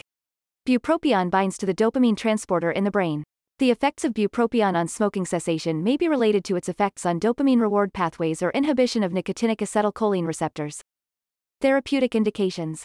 Depression. Although overshadowed by the SSRIs as first-line treatment for major depression, the therapeutic efficacy of bupropion in depression is well established in both outpatient and inpatient settings. Observed rates of response and remission are comparable to those seen with the SSRIs. Bupropion has been found to prevent seasonal major depressive episodes in patients with a history of seasonal patterns or affective disorder. Smoking cessation. Bupropion is indicated for use in combination with behavioral modification programs for smoking cessation. It is intended to be used in patients who are highly motivated and who receive some form of structured behavioral support. Bupropion is most effective when combined with nicotine substitutes, Nicoderm, Nicotrol. Bipolar disorders. Bupropion is less likely than TC as to precipitate mania in persons with bipolar I disorder and less likely than other antidepressants to exacerbate or induce rapid cycling bipolar II disorder. However, the evidence about the use of bupropion in the treatment of patients with bipolar disorder is limited. Attention deficit, hyperactivity disorder. Bupropion is used as a second-line agent, after the sympathomimetics, for treatment of Alzheimer's disease AD. It has not been compared with proven Alzheimer's disease AD medications such as methylphenidate, Ritalin, or atomoxetine, Strattera, for childhood and adult Alzheimer's disease AD. Bupropion is an appropriate choice for persons with comorbid Alzheimer's disease AD and depression or persons with comorbid Alzheimer's disease AD, conduct disorder, or substance use disorder. It may also be considered for use in patients who develop tics when treated with psychostimulants. Cocaine detoxification. Bupropion may be associated with a euphoric feeling. Thus, it may be contraindicated in persons with histories of substance abuse. However, because of its dopaminergic effects, bupropion has been explored as a treatment for cocaine cravings. Results have been inconclusive, with some patients showing a reduction in drug craving and others finding their cravings increased. Hypoactive sexual desire disorder. Bupropion is often added to drugs such as SSRIs to counteract sexual side effects and may be helpful as a treatment for non-depressed individuals with a disorder of sexual desire. Bupropion may improve sexual arousal, orgasm completion, and sexual satisfaction. Precautions and adverse reactions. Headache, insomnia, dry mouth, tremor, and nausea are the most common side effects. Restlessness, agitation, and irritability may also occur. Patients with severe anxiety or panic disorder should not be prescribed bupropion. Most likely, because of its potentiating effects on dopaminergic neurotransmission, bupropion can cause psychotic symptoms, including hallucinations, delusions, and catatonia, as well as delirium. Most notable about bupropion is the absence of significant drug-induced orthostatic hypotension, weight gain, daytime drowsiness, and anticholinergic effects. Some persons, however, may experience dry mouth or constipation and weight loss. Hypertension may occur in some patients, but bupropion causes no other significant cardiovascular or clinical laboratory changes. Bupropion exerts indirect sympathomimetic activity, producing positive inotropic effects in the human myocardium, an effect that may reflect catecholamine release. Some patients experience cognitive impairment, most notably word-finding difficulties. Concern about seizure has deterred some physicians from prescribing bupropion. The risk of seizure is dose-dependent. Studies show that at dosages of 300 mg a day or less of sustained-release bupropion, the incidence of seizures is 0.05%, which is no worse than the incidence of seizures with other antidepressants. The risk of seizures increases to about 0.1% with dosages of 400 mg a day. Changes in electroencephalographic, EEG, waveforms have been reported to be associated with bupropion use. About 20% of individuals treated with bupropion exhibit spike waves, sharp waves, and focal slowing. The likelihood of women having sharp waves is higher than for men. The presence of these waveforms in individuals taking a medication known to lower the seizure threshold may be a risk factor for developing seizures. Other risk factors for seizures include a history of seizures, use of alcohol, recent benzodiazepine withdrawal, organic brain disease, head trauma, or pretreatment epileptiform discharges on EEG. The use of bupropion by pregnant women is not associated with a specific risk of an increased rate of congenital disabilities. Bupropion is secreted in breast milk, so the use of bupropion in nursing women should be based on the clinical circumstances of the patient and the judgment of the clinician. Few deaths have been reported after overdoses of bupropion. Poor outcomes are associated with cases of massive doses and mixed drug overdoses. Seizures occur in about 1/3 of all overdoses and are dose-dependent, with those having seizures ingesting a significantly higher median dose. Fatalities can involve uncontrollable seizures, sinus bradycardia, and cardiac arrest. Symptoms of poisoning most often involve seizures, sinus tachycardia, hypertension, GI symptoms, hallucinations, and agitation. All seizures are typically brief and self-limited. In general, however, bupropion is safer in overdose cases than are other antidepressants except for perhaps SSRIs. Drug interactions. Given the fact that bupropion is frequently combined with SSRIs or venlafaxine, potential interactions are significant. Bupropion has been found to affect the pharmacokinetics of venlafaxine. One study noted a significant increase in venlafaxine levels and a consequent decrease in its main metabolite O-desmethylvenlafaxine during combined treatment with sustained-release bupropion. Bupropion hydroxylation is weakly inhibited by venlafaxine. No significant changes in plasma levels of the SSRIs paroxetine and fluoxetine have been reported. However, few case reports indicate that the combination of bupropion and fluoxetine, Prozac, may be associated with panic, delirium, or seizures. Bupropion, in combination with lithium, escalith, may rarely cause CNS toxicity, including seizures. Because of the possibility of inducing a hypertensive crisis, bupropion should not be used concurrently with MAOIs. At least 14 days should pass after the discontinuation of an MAOI before initiating treatment with bupropion. In some cases, the addition of bupropion may permit persons taking antiparkinsonian medications to lower the doses of their dopaminergic drugs. However, delirium, psychotic symptoms, and dyskinetic movements may occur with the CO administration of bupropion and dopaminergic agents, such as antiparkinsonian meds. Sinus bradycardia may occur when bupropion is combined with metoprolol. Carbamazepine, Tegretol, may decrease plasma concentrations of bupropion, and bupropion may increase plasma concentrations of valproic acid, dipakine. In vitro biotransformation studies of bupropion have found that the formation of a major active metabolite, hydroxybupropion, is mediated by CYP2B6. Bupropion has a significant inhibitory effect on CYP2D6. Laboratory interferences. A report has appeared indicating that bupropion may give a false positive result on urinary amphetamine screens. No other reports have appeared of laboratory interferences associated with bupropion treatment. Clinically non-significant changes in the electrocardiogram, premature beats and nonspecific STT changes, and decreases in the WBC count, by about 10%, have been reported in a small number of persons. Dosage and clinical guidelines. Immediate-release bupropion is available in 75, 100, and 150 mg tablets. Sustained-release bupropion is available in 100, 150, 200, and 300 mg tablets.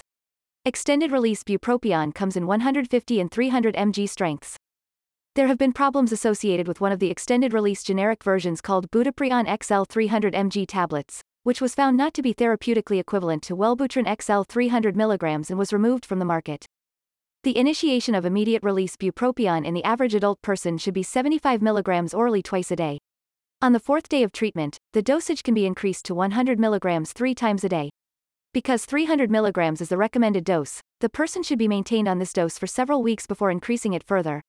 The maximum dosage, 450 mg a day, should be given as 150 mg 3 times a day. Because of the risk of seizures, increases in dose should never exceed 100 mg in 3 days. A single dose of immediate-release bupropion should never exceed 150 mg, and the total daily dosage should not exceed 450 mg. The maximum of 400 mg of the sustained-release version should be used as a twice-a-day regimen of either 200 mg twice daily or 300 mg in the morning and 100 mg in the afternoon. A starting dosage of the sustained-release version, 100 mg once a day, can be increased to 100 mg twice a day after 4 days. Then 150 mg twice a day may be used. A single dose of sustained-release bupropion should never exceed 300 mg. The maximum dosage is 200 mg twice a day of the immediate-release or extended-release formulations. An advantage of the extended-release preparation is that the patient can take a single daily dose of 450 mg after proper titration.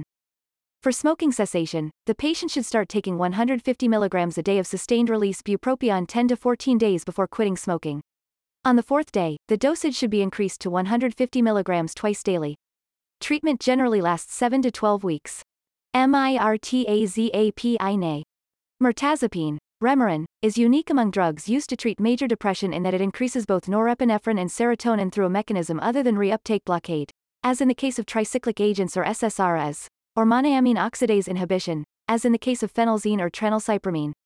Mirtazapine is also more likely to reduce rather than cause nausea and diarrhea, the result of its effects on serotonin 5-HT3 receptors. Characteristic side effects include increased appetite and sedation. Pharmacologic actions. Mirtazapine is administered orally and is rapidly and completely absorbed. It has a half-life of about 30 hours. Peak concentration is achieved within 2 hours of ingestion, and steady state is reached after 6 days. Plasma clearance may be slowed up to 30% in persons with impaired hepatic function, up to 50% in those with impaired renal function, up to 40% slower in older men, and up to 10% slower in older women. The mechanism of action of mirtazapine is the antagonism of central presynaptic alpha-2 adrenergic receptors and blockade of postsynaptic serotonin 5-HT2 and 5-HT3 receptors. The alpha-2 adrenergic receptor antagonism causes the increased firing of norepinephrine and serotonin neurons. The potent antagonist of serotonin 5-HT2 and 5-HT3 receptors serves to decrease anxiety, relieve insomnia, and stimulate the appetite. Mirtazapine is a potent antagonist of histamine H1 receptors and is a moderately potent antagonist at alpha-1 adrenergic and muscarinic cholinergic receptors. Therapeutic indications. Mirtazapine is effective for the treatment of depression.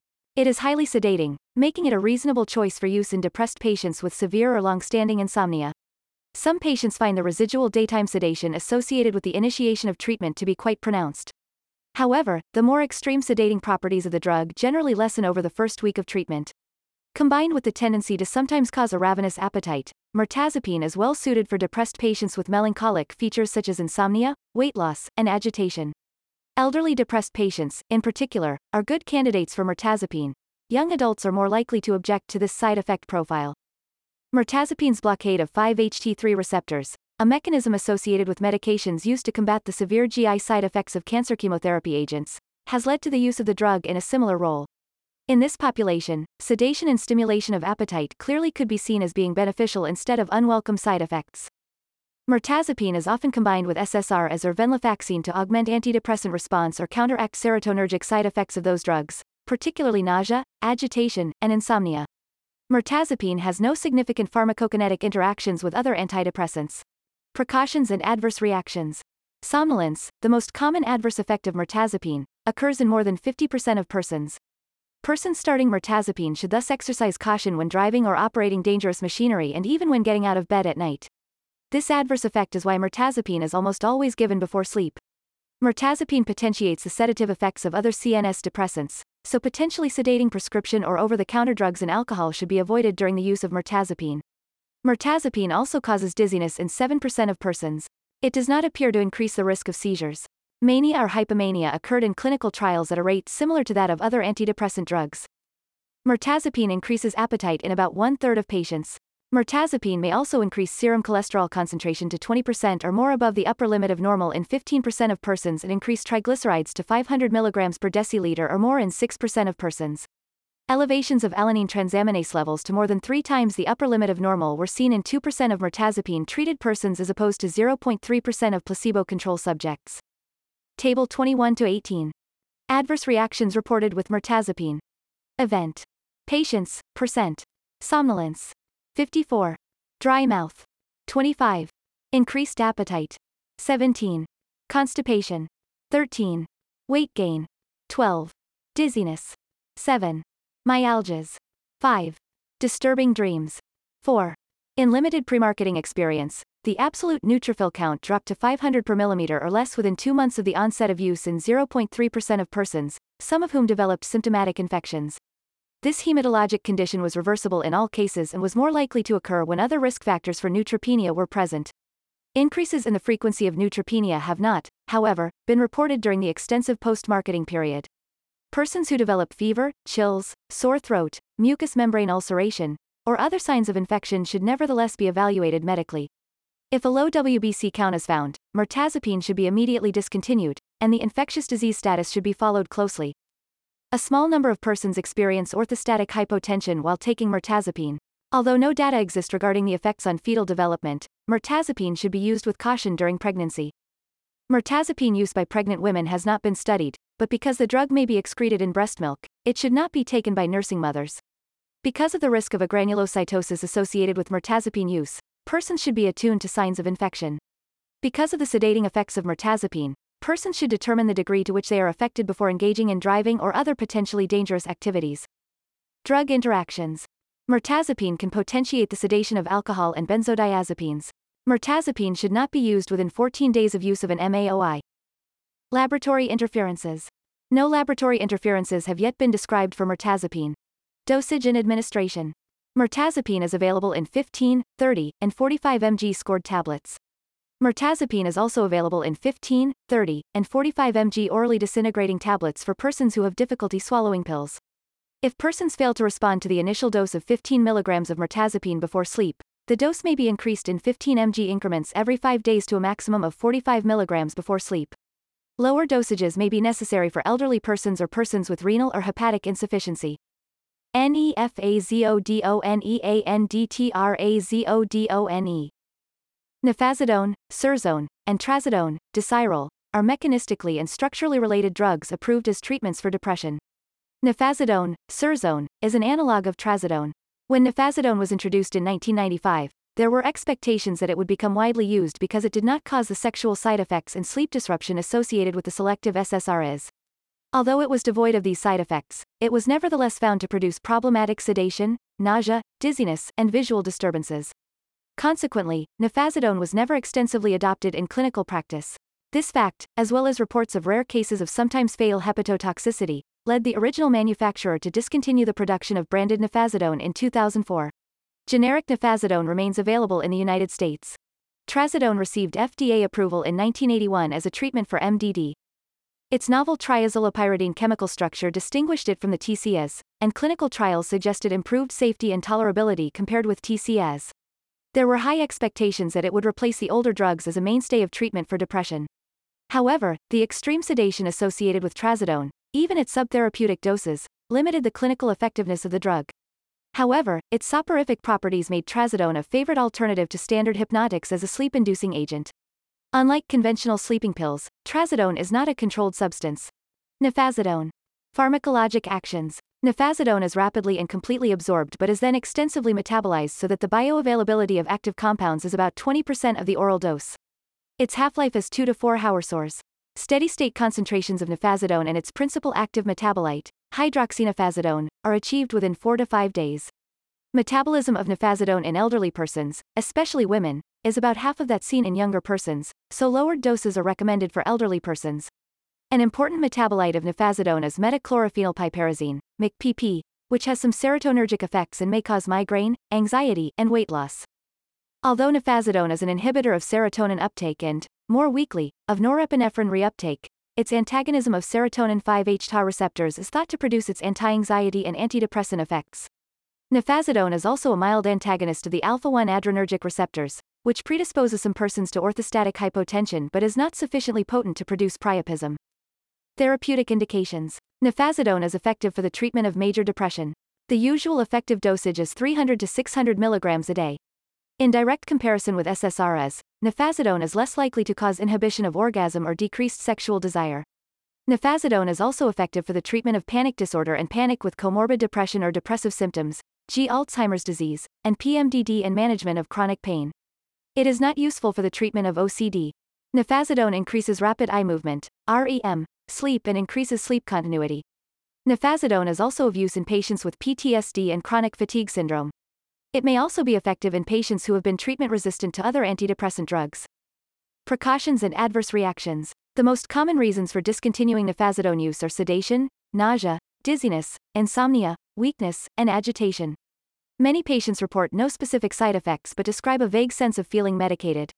Nifazodone also causes visual trails, in which patients see an afterimage when looking at moving objects or when moving their heads quickly. Table 21 to 19. Adverse reactions reported with nifazodone, 300 to 600 mg a day. Reaction.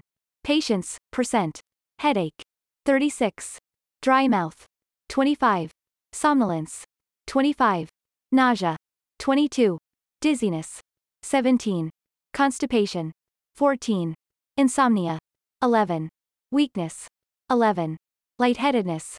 10. Blurred vision. 9. Dyspepsia. 9. Infection. 8. Confusion. 7. Scotomata. 7. A significant safety concern with the use of nifazodone is a severe elevation of hepatic enzymes, and, in some instances, liver failure. Accordingly, serial hepatic function tests need to be done when patients are treated with nifazodone. Hepatic effects can be seen early in treatment and are more likely to develop when nifazodone is combined with other drugs metabolized in the liver. Some patients taking nifazodone may experience a decrease in BP that can cause episodes of postural hypotension. Nifazodone should therefore be used with caution by persons with underlying cardiac conditions or history of stroke or heart attack, dehydration, or hypovolemia, or by persons being treated with antihypertensive medications. Patients switched from SSRIs to nifazodone may experience an increase in side effects, possibly because nifazodone does not protect against SSRI withdrawal symptoms. One of its metabolites, MCPP, may intensify these discontinuation symptoms. Patients have survived nifazodone overdoses above 10 grams, but deaths have been reported when it has been combined with alcohol. Nausea, vomiting, and somnolence are the most common signs of toxicity. There are few studies or clinical reports of nifazodone during pregnancy. Nifazodone should, therefore, be used during pregnancy only if the potential benefit to the mother outweighs the potential risks to the fetus. It is not known whether nifazodone is excreted in human breast milk. Therefore, it should be used with caution by lactating mothers. The nifazodone dosage should be lowered in persons with severe hepatic disease, but no adjustment is necessary for persons with renal disease. Drug interactions and laboratory interferences. Nifazodone should not be given concomitantly with MAOIs. Also, nifazodone has particular drug-drug interactions with the triazolobenzodiazepines triazolam, halcion, and alprazolam, Xanax, because of the inhibition of CYP3A4 by nifazodone. Potentially elevated levels of each of these drugs can develop after administration of nifazodone, but the levels of nifazodone are generally not affected. The dose of triazolam should be lowered by 75%, and the dose of alprazolam should be lowered by 50%, when given concomitantly with nifazodone. Nifazodone may slow the metabolism of digoxin. Therefore, digoxin levels should be monitored carefully in persons taking both medications. Nifazodone also slows the metabolism of haloperidol, Haldol, so that the dosage of haloperidol should be reduced in persons taking both medications. The addition of nifazodone may also exacerbate the adverse effects of lithium carbonate, escalith. There are no known laboratory interferences associated with nifazodone. Dosage and clinical guidelines. Nifazodone is available in 50, 200, and 250 mg unscored tablets and 100 and 150 mg scored tablets. The recommended starting dosage of nifazodone is 100 mg twice a day, but 50 mg twice a day may be better tolerated, especially by elderly persons. The dosage should be slowly raised in increments of 100 to 200 mg a day at intervals of no less than 1 week per increase to limit the development of adverse effects. The optimal dosage is 300 to 600 mg daily in 2 divided doses. However, some studies report that nifazodone is effective when taken once a day, especially at bedtime. Geriatric persons should receive dosages about 2/3 of the usual non-geriatric dosages, with a maximum of 400 mg a day. Similar to other antidepressants, the clinical benefit of nifazodone usually appears after 2 to 4 weeks of treatment. Patients with the premenstrual syndrome are treated with a flexible dosage that averages about 250 mg a day. Trazodone. Pharmacologic actions. Trazodone is readily absorbed from the GI tract and reaches peak plasma levels in about 1 hour. It has a half-life of 5 to 9 hours. Trazodone is metabolized in the liver, and 75% of its metabolites are excreted in the urine. Trazodone is a weak inhibitor of serotonin reuptake and a potent antagonist of serotonin 5-HT2A and 5-HT2C receptors. The active metabolite of trazodone is MICPP, which is an agonist at 5-HT2C receptors and has a half-life of 14 hours. MICPP has been associated with migraine, anxiety, and weight loss. The adverse effects of trazodone are partially mediated by alpha-1 adrenergic receptor antagonism. Therapeutic indications. DEPRESSIVEDISORDERS. The main indication for the use of trazodone is MDD. There is a dose-response relationship, with dosages of 250 to 600 mg a day being necessary for trazodone to have therapeutic benefit. Trazodone increases total sleep time, decreases the number and the duration of nighttime awakenings, and decreases the amount of REM sleep. Unlike tricyclic drugs, trazodone does not decrease stage 4 sleep. Trazodone is thus useful for depressed persons with anxiety and insomnia. Insomnia. Trazodone is a first-line agent for the treatment of insomnia because of its marked sedative qualities and favorable effects on sleep architecture, see above, combined with its lack of anticholinergic effects. Trazodone is effective for insomnia caused by depression or the use of drugs. When used as a hypnotic, the usual initial dosage is 25 to 100 mg at bedtime. ERECTILA-DISORDER. Trazodone is associated with an increased risk of priapism. Trazodone can potentiate erections resulting from sexual stimulation. It has thus been used to prolong erectile time and turgidity in some men with erectile disorder. The dosage for this indication is 150 to 200 mg a day. Trazodone-triggered priapism, an erection lasting more than 3 hours with pain, is a medical emergency. The use of trazodone for the treatment of male erectile dysfunction has diminished considerably since the introduction of phosphodiesterase, PDE-5 agents, c. OTHRINDICATIONS. Trazodone may be useful in low dosages, 50 mg a day, for controlling severe agitation in children with developmental disabilities and elderly persons with dementia. At dosages above 250 mg a day, trazodone reduces the tension and apprehension associated with Alzheimer's disease. It has been used to treat depression in patients with schizophrenia.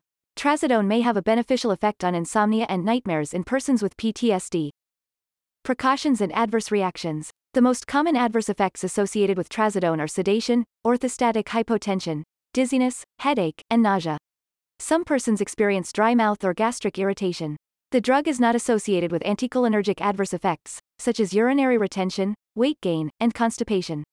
A few case reports have noted an association between trazodone and arrhythmias in persons with pre-existing premature ventricular contractions or mitral valve prolapse. Neutropenia, usually not of clinical significance, may develop, which should be considered if persons have a fever or sore throat. Trazodone may cause significant orthostatic hypotension 4 to 6 hours after a dose is taken, especially if taken concurrently with antihypertensive agents or if a large dose is taken without food. Administration of trazodone with food slows absorption and reduces the peak plasma concentration, thus reducing the risk of orthostatic hypotension. Because suicide attempts often involve the ingestion of sleeping pills, it is essential to be familiar with the symptoms and treatment of trazodone overdose. Patients have survived trazodone overdoses of more than 9 grams. Symptoms of overdose include lethargy, vomiting, drowsiness, headache, orthostasis, dizziness, dyspnea, tinnitus, myalgias, tachycardia, incontinence, shivering, and coma. Treatment consists of emesis or lavage and supportive care. Forced diuresis may enhance elimination. Treat hypotension and sedation as appropriate.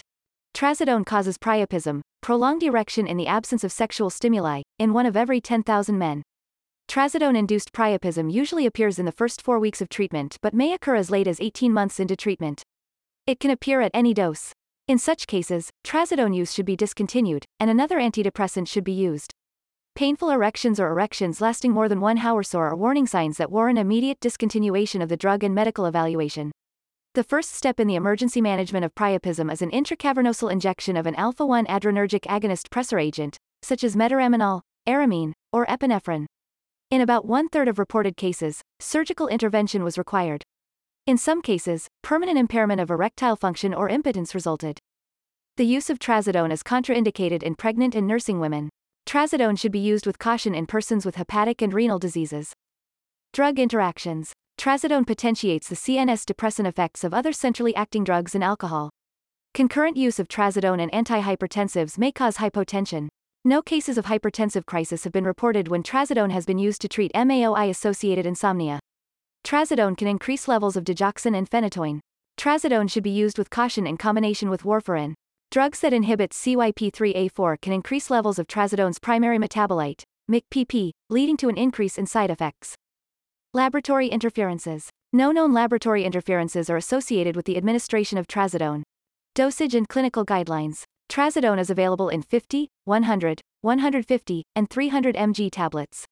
Once-a-day dosing is as effective as divided dosing and reduces daytime sedation. The usual starting dose is 50 mg before sleep. The dosage can be increased in increments of 50 mg every 3 days if sedation or orthostatic hypotension does not become a problem. The therapeutic range for trazodone is 200 to 600 mg a day in divided doses. Some reports indicate that dosages of 400 to 600 mg a day are required for maximal therapeutic effects. Other reports indicate that 250 to 400 mg a day is sufficient. The dosage may be titrated up to 300 mg a day. Then, the person can be evaluated for the need for further dosage increases based on the presence or the absence of signs of clinical improvement. TRICYCLICSANDTETRACYCLICS. The observation in 1957 that imipramine, tofranol, had antidepressant effects led to the development of a new class of antidepressant compounds, the tricyclics, TCS. In turn, the finding that imipramine blocked reuptake of norepinephrine led to research into the role of catecholamines in depression. After the introduction of imipramine, several other antidepressant compounds were developed that shared a basic tricyclic structure and had relatively similar effects. Later, other heterocyclic compounds were also marketed that were somewhat similar in structure and that had relatively comparable secondary properties. At one time, amitriptyline, Elavil, Endep, and imipramine were the two most commonly prescribed antidepressants in the United States. However, because of their anticholinergic and antihistaminic side effects, they are rarely used for depression.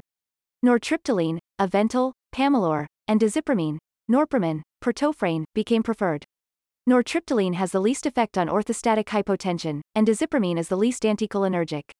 Although introduced as antidepressants, the therapeutic indications for these agents have grown to include panic disorder, Alzheimer's disease, PTSD, OCD, and pain syndromes. The introduction of newer antidepressant agents with more selective actions on neurotransmitters or with unique mechanisms of action has sharply reduced the prescribing of TCS and tetracyclics. The improved safety profiles of the newer drugs, especially when taken in overdose, also contributed to the decline in the use of older drugs. Nevertheless, the TCS and tetracyclics remain unsurpassed in terms of their antidepressant efficacy. Lists TCA and tetracyclic drugs and their available preparations. Table 21-20. Tricyclic and tetracyclic drug preparations. Pharmacologic actions.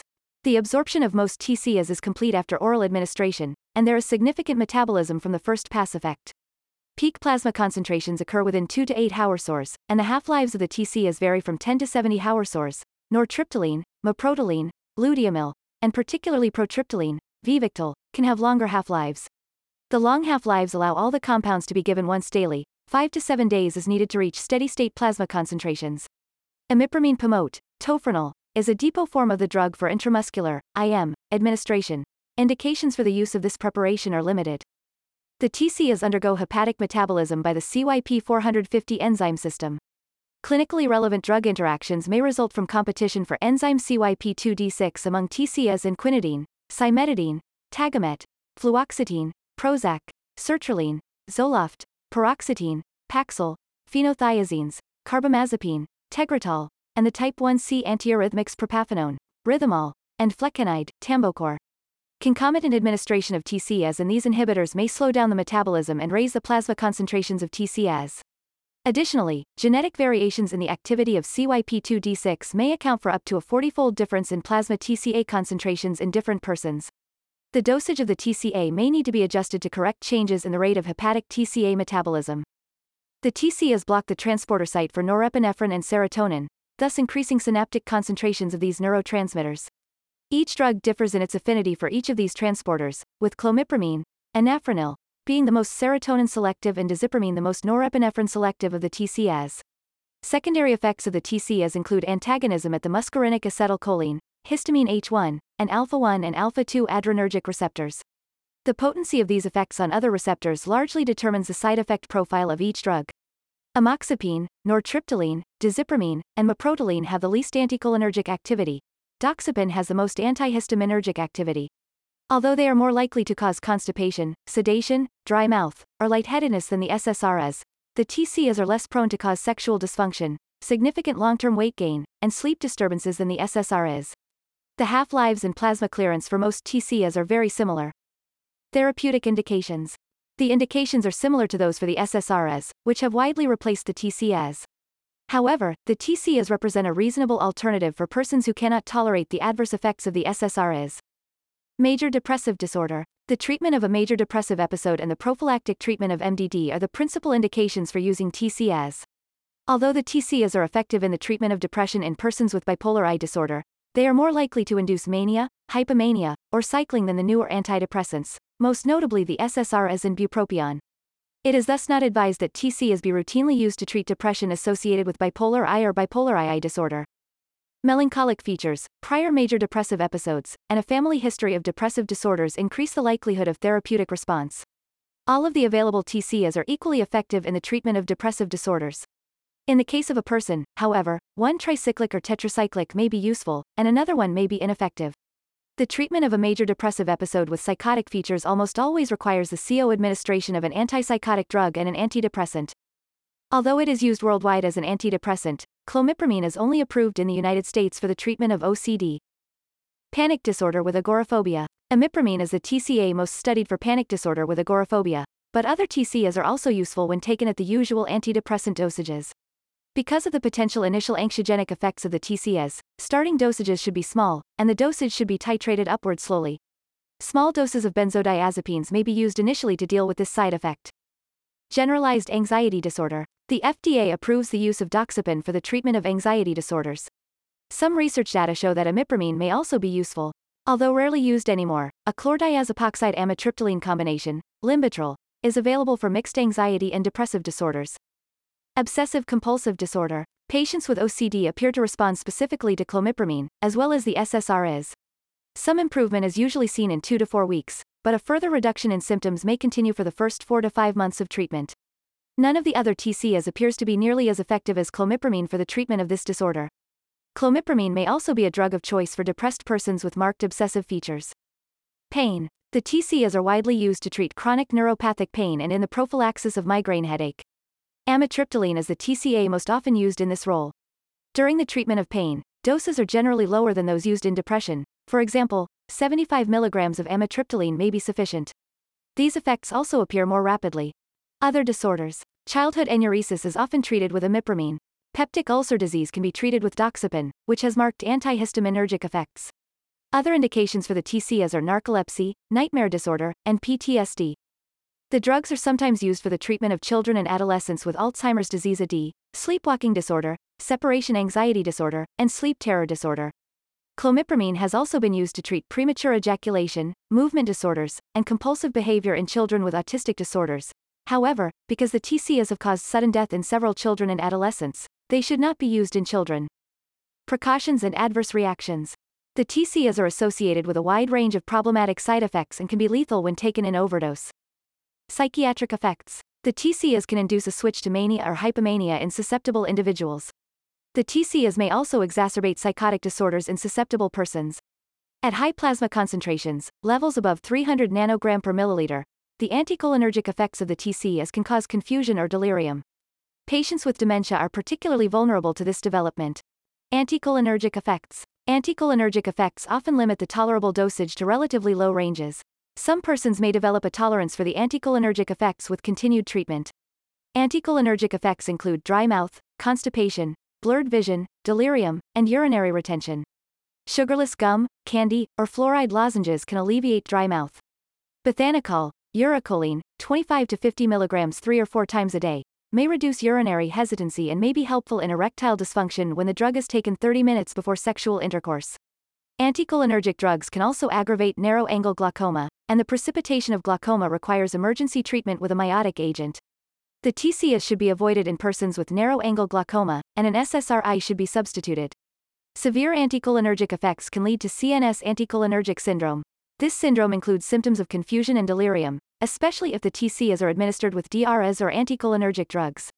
IM or IV physostigmine, antilirium, eserine, is used to diagnose and treat anticholinergic delirium. Cardiac effects. When administered in their usual therapeutic dosages, the TCS may cause tachycardia, flattened T waves, prolonged QT intervals, and depressed ST segments in the electrocardiographic, ECG, recording. Imipramine has a quinidine-like effect at therapeutic plasma concentrations and may reduce the number of premature ventricular contractions. Because the drugs prolong conduction time, their use in persons with pre-existing conduction defects is contraindicated. In persons with a history of any type of heart disease, the TCS should be used only after SSRIs or other newer antidepressants have been found ineffective, and if used, they should be introduced at low dosages, with gradual increases in dosage and monitoring of cardiac functions.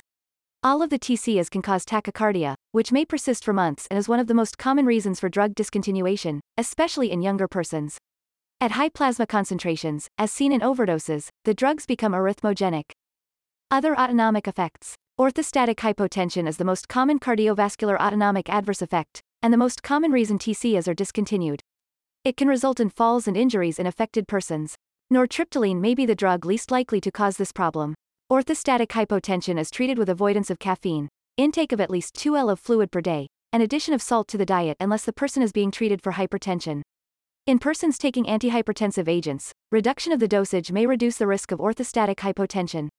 Other possible autonomic effects are profuse sweating, palpitations, and increased BP. Although some persons respond to fludrocortisone, Florinef, 0.02 to 0.05 milligrams twice a day, the drug has potential toxicities. It is preferable to substitute an SSRI than to use a mineralocorticoid such as fludrocortisone. The TCS use should be discontinued several days before elective surgery because of the occurrence of hypertensive episodes during surgery in persons receiving TCS. Sedation. Sedation is a common effect of the TCS and may be welcomed if sleeplessness has been a problem. The sedative effect of the TCS is a result of anticholinergic and antihistaminergic activities. Amitriptyline, trimipramine, and doxepin are the most sedating agents. Imipramine, amoxapine, nortriptyline, and meprotyline are less sedating, and dizipramine and protriptyline are the least sedating agents. Neurologic effects. A fine, rapid tremor may occur. Myoclonic twitches and tremors of the tongue and the upper extremities are common. Rare effects include speech blockage, paresthesia, peroneal palsies, and ataxia. Amoxapine is unique in causing Parkinsonian symptoms, akathisia, and even dyskinesia because of the dopaminergic blocking activity of one of its metabolites.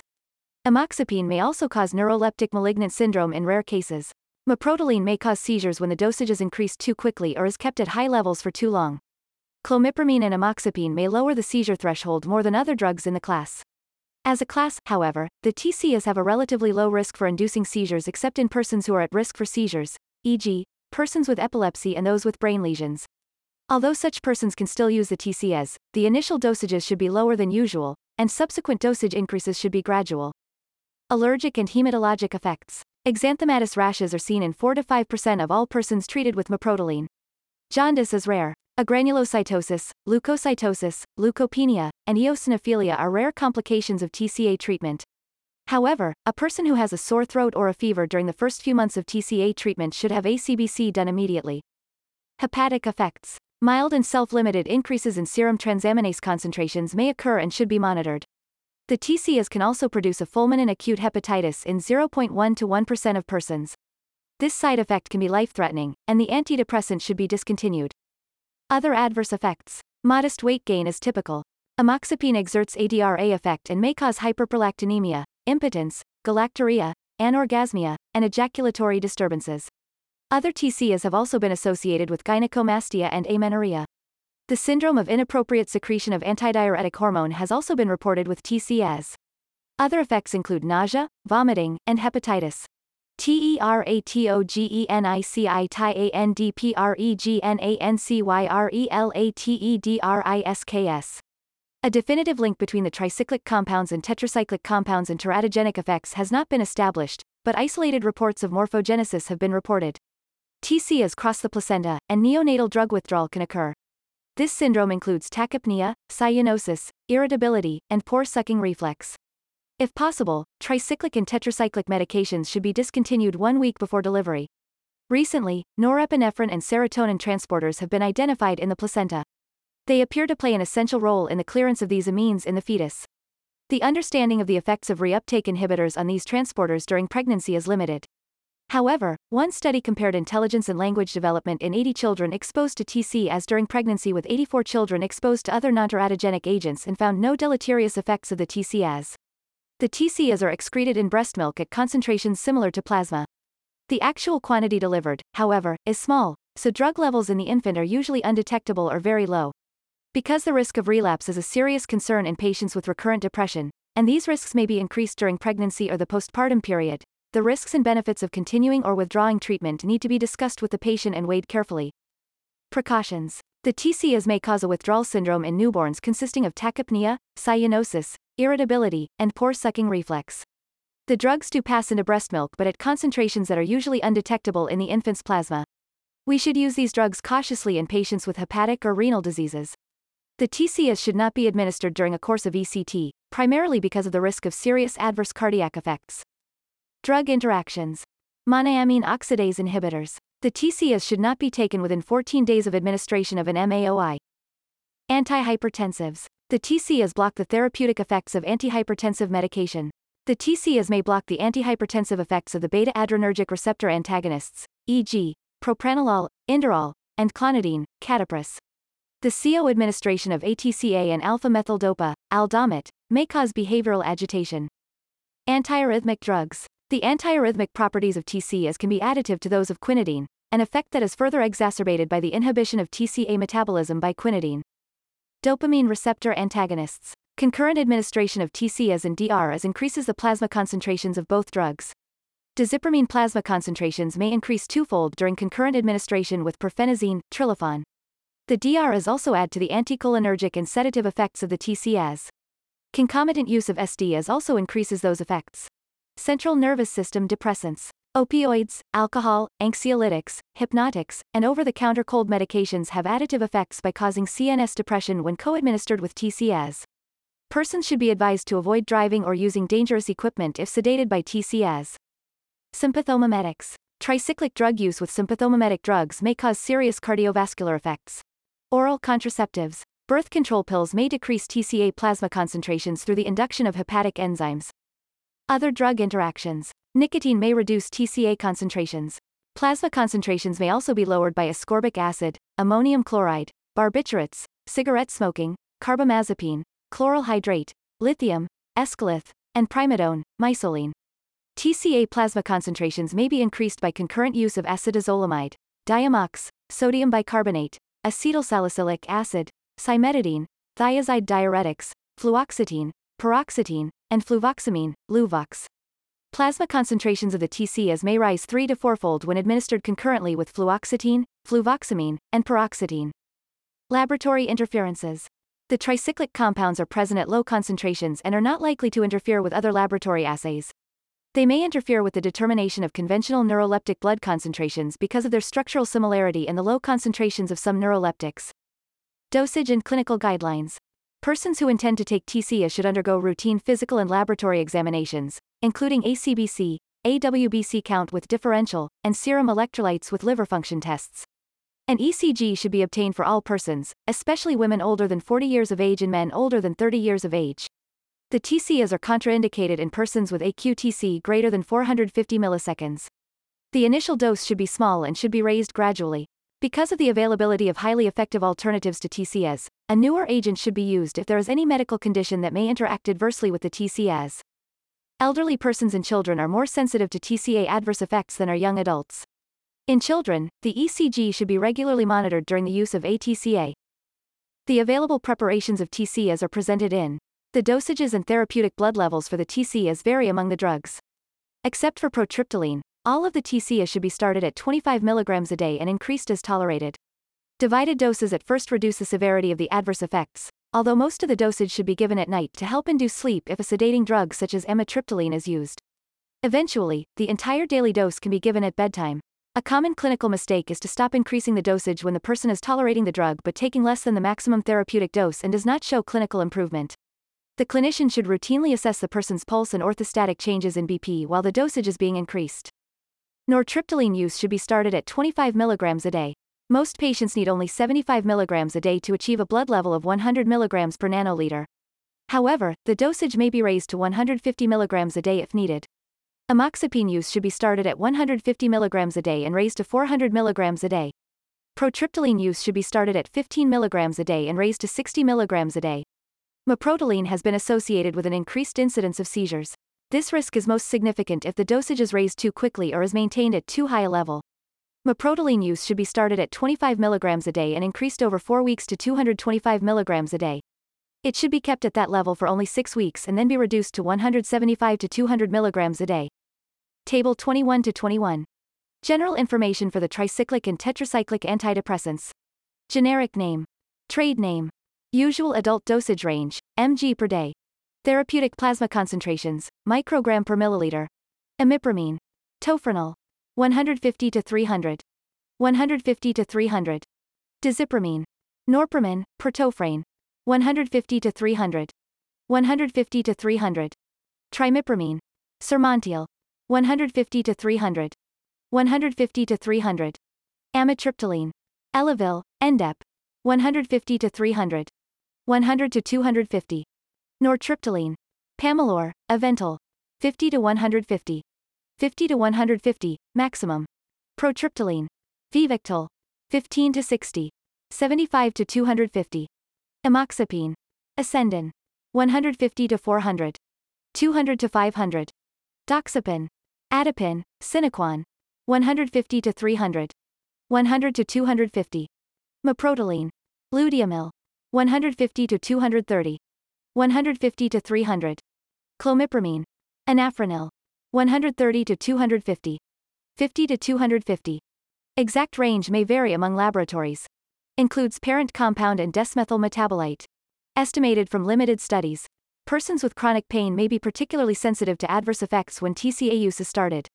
Therefore, treatment should begin with low dosages that are raised in small increments.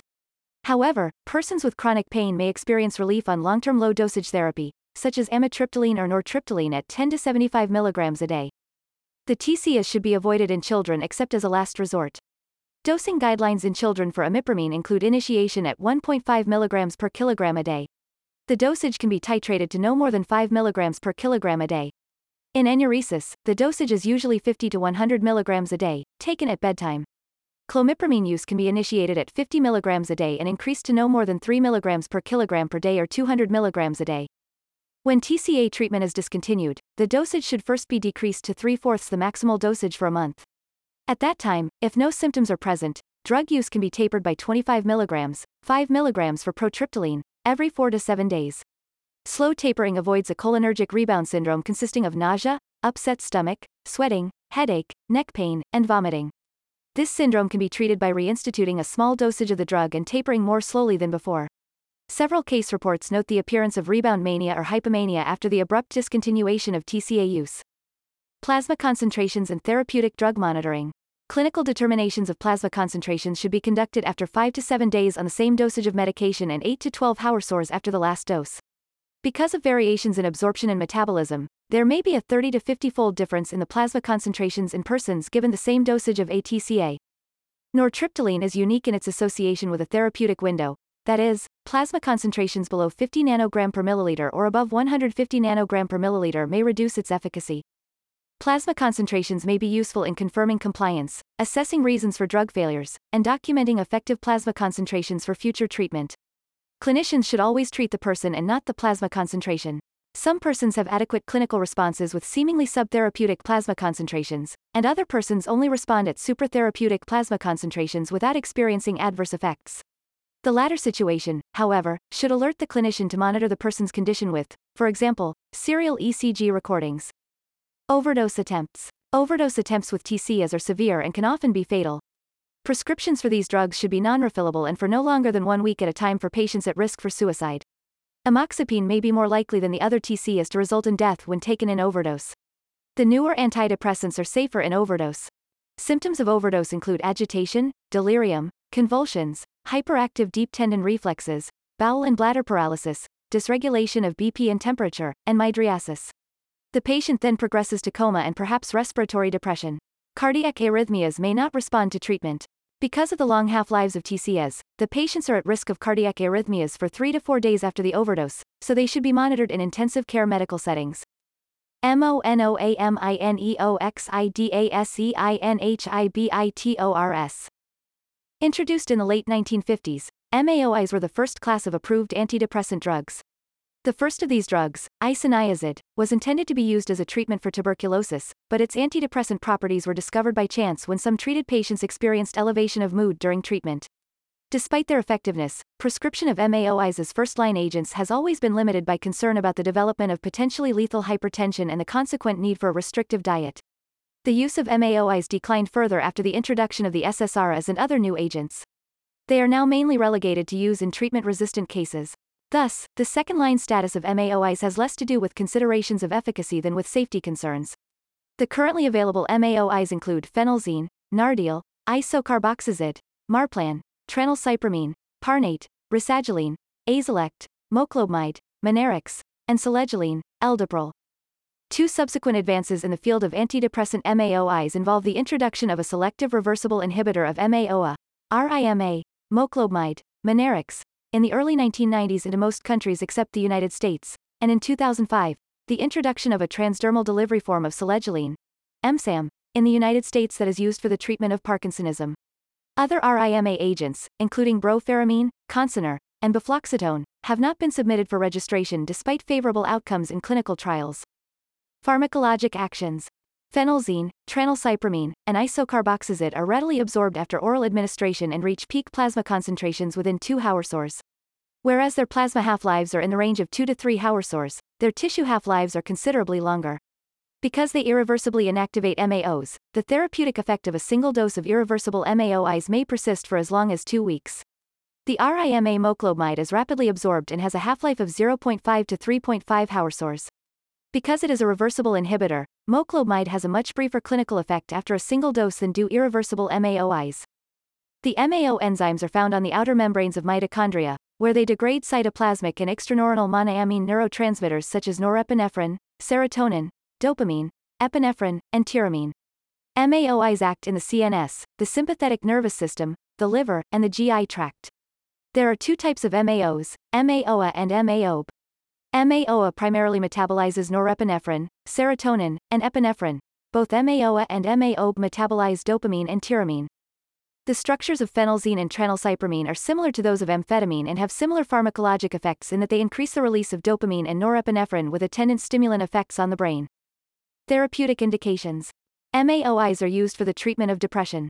Some research indicates that phenelzine is more effective than TC as in depressed patients with mood reactivity, extreme sensitivity to interpersonal loss or rejection, prominent anergia, hyperphagia, and hypersomnia, a constellation of symptoms conceptualized as atypical depression. Evidence also suggests that MAOIs are more effective than TC as a treatment for bipolar depression. Patients with panic disorder and social phobia respond well to MAOIs. MAOIs have also been used to treat bulimia nervosa, PTSD, anginal pain, atypical facial pain, migraine, Alzheimer's disease AD, idiopathic orthostatic hypotension, and depression associated with traumatic brain injury. Precautions and adverse reactions. The most frequent adverse effects of MAOIs are orthostatic hypotension, insomnia, weight gain, edema, and sexual dysfunction. Orthostatic hypotension can lead to dizziness and falls. Thus, cautious upward tapering of the dosage should be used to determine the maximum tolerable dosage. Treatment for orthostatic hypotension includes avoidance of caffeine, intake of 2 L of fluid per day, addition of dietary salt or adjustment of antihypertensive drugs, if applicable, support stockings, and in severe cases, treatment with fludrocortisone, Florinef, a mineralocorticoid, 0.1 to 0.2 mg a day. Orthostatic hypotension associated with tranylcypromine use can usually be relieved by dividing the daily dosage. Insomnia can be treated by dividing the dose, not giving the medication after dinner, and using a benzodiazepine hypnotic if necessary. Weight gain, edema, and sexual dysfunction often do not respond to any treatment and may warrant switching to another agent. When switching from one MAOI to another, the clinician should taper and stop the use of the first drug for 10 to 14 days before beginning the use of the second drug. Paresthesias, myoclonus, and muscle pains are occasionally seen in persons treated with MAOIs. Paresthesias may be secondary to MAOI-induced pyridoxine deficiency, which may respond to supplementation with pyridoxine, 50 to 150 mg orally each day. Occasionally, persons complain of feeling drunk or confused, perhaps indicating that the dosage should be reduced and then increased gradually. Reports that the hydrazine MAOIs are associated with hepatotoxic effects are relatively uncommon. MAOIs are less cardiotoxic and less epileptogenic than are the tricyclic and tetracyclic drugs. The most common adverse effects of the RIMA moclobemide are dizziness, nausea, and insomnia or sleep disturbance. RIMAs cause fewer GI adverse effects than do SSRIs. Moclobemide does not have adverse anticholinergic or cardiovascular effects, and it has not been reported to interfere with sexual function. MAOIs should be used with caution by persons with renal disease, cardiovascular disease, or hyperthyroidism. MAOIs may alter the dosage of a hypoglycemic agent required by persons with diabetes. MAOIs have been significantly associated with the induction of mania in persons in the depressed phase of bipolar I disorder and triggering a psychotic decompensation in persons with schizophrenia. MAOIs are contraindicated during pregnancy, although data on their teratogenic risk are minimal. Nursing women should not take MAOIs because the drugs can pass into breast milk. Tyramine-induced hypertensive crisis. The most worrisome side effect of MAOIs is a tyramine-induced hypertensive crisis. The amino acid tyramine is usually transformed via GI metabolism. However, MAOIs inactivate GI metabolism of dietary tyramine, thus allowing intact tyramine to enter the circulation. A hypertensive crisis may subsequently occur as a result of a powerful pressor effect of the amino acid.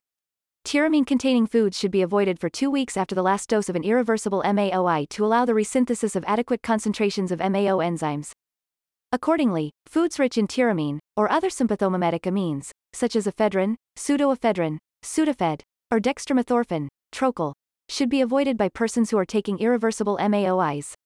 Patients should be advised to continue the dietary restrictions for 2 weeks after they stop MAOI treatment to allow the body to resynthesize the enzyme. Bee stings may cause a hypertensive crisis. In addition to severe hypertension, other symptoms may include headache, stiff neck, diaphoresis, nausea, and vomiting. A patient with these symptoms should seek immediate medical treatment. An MAOI-induced hypertensive crisis should be treated with alpha-adrenergic antagonists, for example, phentolamine, regitine, or chlorpromazine, thorazine. These drugs lower BP within 5 minutes. IV furosemide, Lasix, can be used to reduce fluid load, and a beta-adrenergic receptor antagonist can control tachycardia. A sublingual 10 mg dose of nifedipine, Procardia, can be given and repeated after 20 minutes. Persons with thyrotoxicosis or pheochromocytoma should not use MAOIs. The risk of tyramine-induced hypertensive crises is relatively low for persons who are taking RIMAs, such as moclobemide and befloxetone.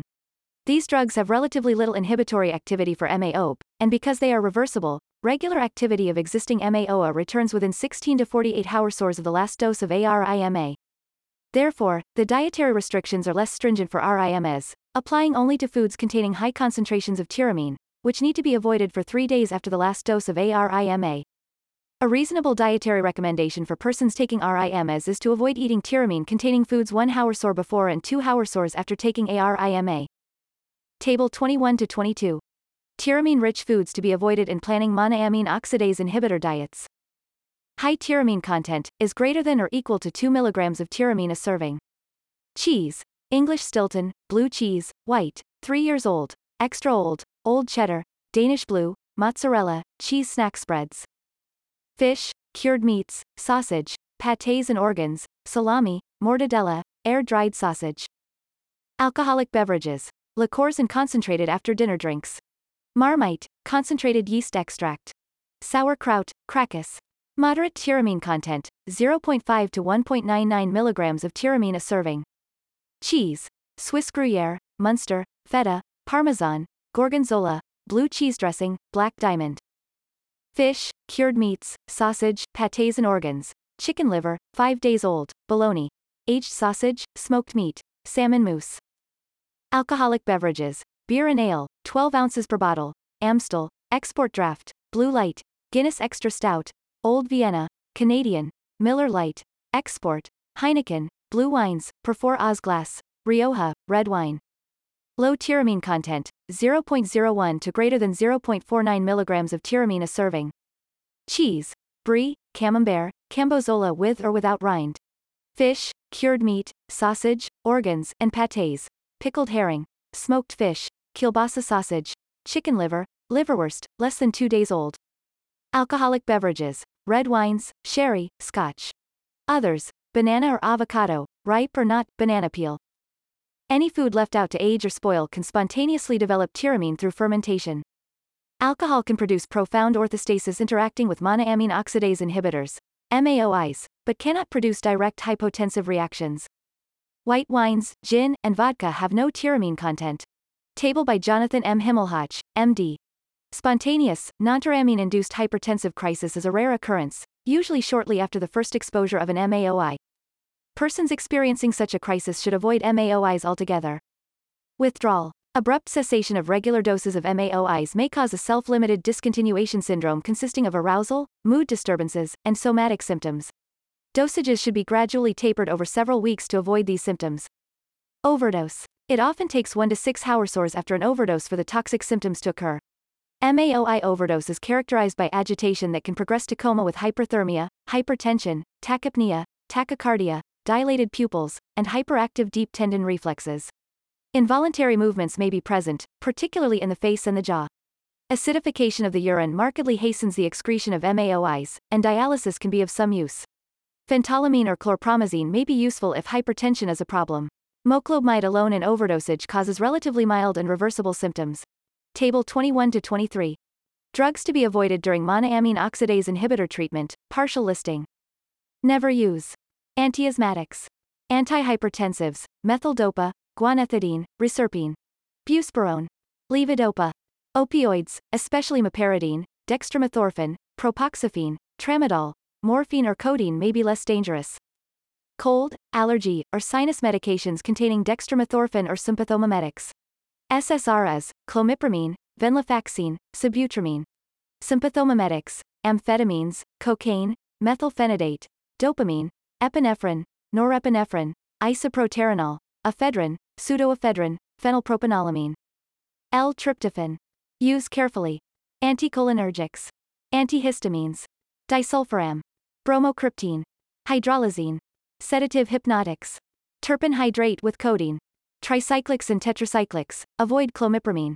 SSRI, selective serotonin reuptake inhibitor. Drug interactions. The significant drug-drug interactions involving MAOIs are listed in.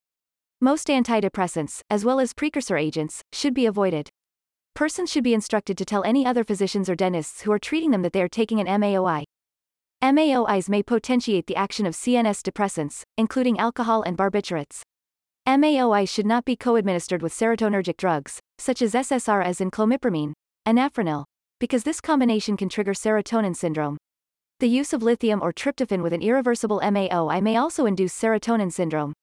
Initial symptoms of serotonin syndrome can include tremor, hypertonicity, myoclonus, and autonomic signs, which can then progress to hallucinosis, hyperthermia, and even death. Fatal reactions had occurred when MAOIs were combined with meperidine, Demerol, or fentanyl, sublimase. When switching from an irreversible MAOI to any other type of antidepressant drug, persons should wait at least 14 days after the last dose of the MAOI before beginning the use of the next drug to allow replenishment of the body's MAOs. When switching from an antidepressant to an irreversible MAOI, persons should wait 10 to 14 days, or 5 weeks for fluoxetine, Prozac, before starting the use of the MAOI to avoid drug-drug interactions. In contrast, MAO activity recovers completely 24 to 48 hours after the last dose of ARIMA. The effects of the MAOIs on hepatic enzymes are poorly studied. Tranylcypromine inhibits CYP2C19. Moclobemide inhibits CYP2D6, CYP2C19, and CYP1A2 and is a substrate for 2C19. Cimetidine, Tagamet, and fluoxetine significantly reduce the elimination of moclobemide. Modest doses of fluoxetine and moclobemide administered concurrently may be well tolerated, with no significant pharmacodynamic or pharmacokinetic interactions. Laboratory interferences. MAOIs may lower blood glucose concentrations. MAOIs artificially raise urinary metanephrine concentrations and may cause a false positive test result for pheochromocytoma or neuroblastoma. MAOIs have been reported to be associated with a minimal false elevation in thyroid function test results. Dosage and clinical guidelines. There is no definitive rationale for choosing one irreversible MAOI over another. Lists MAOI preparations and typical dosages. Phenelzine use should begin with a test dose of 15 mg on the first day. The dosage can be increased to 15 mg 3 times daily during the first week and increased by 15 mg a day each week after that until the dosage of 90 mg a day, in divided doses, is reached by the end of the fourth week. Tranylcypromine and isocarboxazid use should begin with a test dosage of 10 mg and may be increased to 10 mg 3 times daily by the end of the first week. Many clinicians and researchers have recommended upper limits of 50 mg a day for isocarboxazid and 40 mg a day for tranylcypromine. Administration of tranylcypromine in multiple small daily doses may reduce its hypotensive effects. Table 21 to 24. Typical dosage forms and recommended dosages for currently available monoamine oxidase inhibitors. Drug. Usual dose, mg per day. Maximum dose, mg per day. Dosage, oral, formulation. Isocarboxazid, Marplan. 20 to 40. 60. 10 mg tablets. Phenelzine, Nardial. 30 to 60. 90. 15 mg tablets. Tranylcypromine, Parnate. 20 to 60. 60. 10 mg tablets. Risagiline. 0.5 to 1.0. 1.0. 0.5 or 1.0 mg tablets. Selegiline, Eldeprol. 10. 30. 5 mg tablets. Moclobemide, Minerix. 300 to 600. 600. 100 or 150 mg tablets. Even though CO administration of MAOIs with TCS, SSRS, or lithium is generally contraindicated, these combinations have been used successfully and safely to treat patients with refractory depression. However, they should be used with extreme caution. Hepatic transaminase serum concentrations should be monitored periodically because of the potential for hepatotoxicity, especially with phenelzine and isocarboxazid. Elderly persons may be more sensitive to MAOI adverse effects than are younger adults. MAO activity increases with age, so MAOI dosages for elderly persons are the same as those required for younger adults. We know little about using MAOIs in children. Studies have suggested that transdermal selegiline has antidepressant properties. Although selegiline is a type B inhibitor at low doses, it becomes less selective as the dose is increased. Thyroidhormons. Thyroid hormones, levothyroxine, synthroid, levothyroid, lavoxine, and liothyronine, Cytomel, are used in psychiatry either alone or as an augmentation to treat persons with depression or rapid cycling bipolar I disorder. They can convert an antidepressant non-responsive person into an antidepressant responsive person. Thyroid hormones are also used as replacement therapy for persons treated with lithium, escalith, who have developed a hypothyroid state. Successful use of thyroid hormone as an intervention for treatment-resistant patients was first reported in the early 1970s. Study results since then have been mixed. However, most show that patients taking triiodothyronine, T3, are twice as likely to respond to antidepressant treatment versus placebo. These studies have found that augmentation with T3 is significant with TCS and SSRIs. Nevertheless, many endocrinologists object to the use of thyroid hormones as antidepressant augmentation agents, citing such risks as osteoporosis and cardiac arrhythmias. Pharmacologic actions. Thyroid hormones are administered orally, and their absorption from the GI tract is variable. Absorption is increased if the drug is administered on an empty stomach. Thyroxine, T4, crosses the blood-brain barrier and diffuses into neurons, where it is converted into T3, which is the physiologically active form. The half-life of T4 is 6 to 7 days, and that of T3 is 1 to 2 days. The mechanism of action for thyroid hormone effects on antidepressant efficacy is unknown. Thyroid hormone binds to intracellular receptors that regulate the transcription of a wide range of genes, including several receptors for neurotransmitters. Therapeutic indications. The primary indication for thyroid hormones in psychiatry is as an adjuvant to antidepressants. There is no clear correlation between the laboratory measures of thyroid function and the response to thyroid hormone supplementation of antidepressants. If a patient has not responded to a 6-week course of antidepressants at appropriate dosages, adjuvant therapy with either lithium or a thyroid hormone is an alternative. Most clinicians use adjuvant lithium before trying a thyroid hormone. Several controlled trials have indicated that liothyronine use converts about 50% of antidepressant non-responders to responders. The dosage of liothyronine is 25 or 50 micrograms a day added to the patient's antidepressant regimen. Liothyronine has been used primarily as an adjuvant for tricyclic drugs. However, evidence suggests that liothyronine augments the effects of all of the antidepressant drugs. Thyroid hormones have not been shown to cause particular problems in pediatric or geriatric patients. However, the hormones should be used with caution in elderly persons who may have occult heart disease. Precautions and adverse reactions. At the dosages usually used for augmentation, 25 to 50 micrograms a day, adverse effects occur infrequently.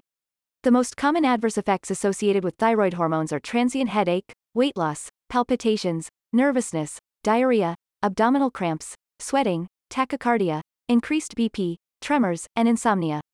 Osteoporosis may also occur with long-term treatment, but this has not been found in studies involving liothyronine augmentation.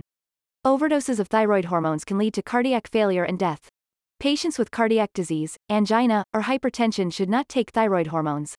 The hormones are contraindicated in thyrotoxicosis and uncorrected adrenal insufficiency in persons with acute myocardial infarctions. Thyroid hormones can be administered safely to pregnant women, provided that laboratory thyroid indexes are monitored. Thyroid hormones are minimally excreted in breast milk and have not been shown to cause problems in nursing babies. Drug interactions. Thyroid hormones can potentiate the effects of warfarin, Coumadin, and other anticoagulants by increasing the catabolism of clotting factors. They may increase the insulin requirement for diabetic persons and the digitalis requirement for persons with cardiac disease. We should not co-administer with sympathomimetics, ketamine, Ketalar, or meproteline, luteamil, because of the risk of cardiac decompensation.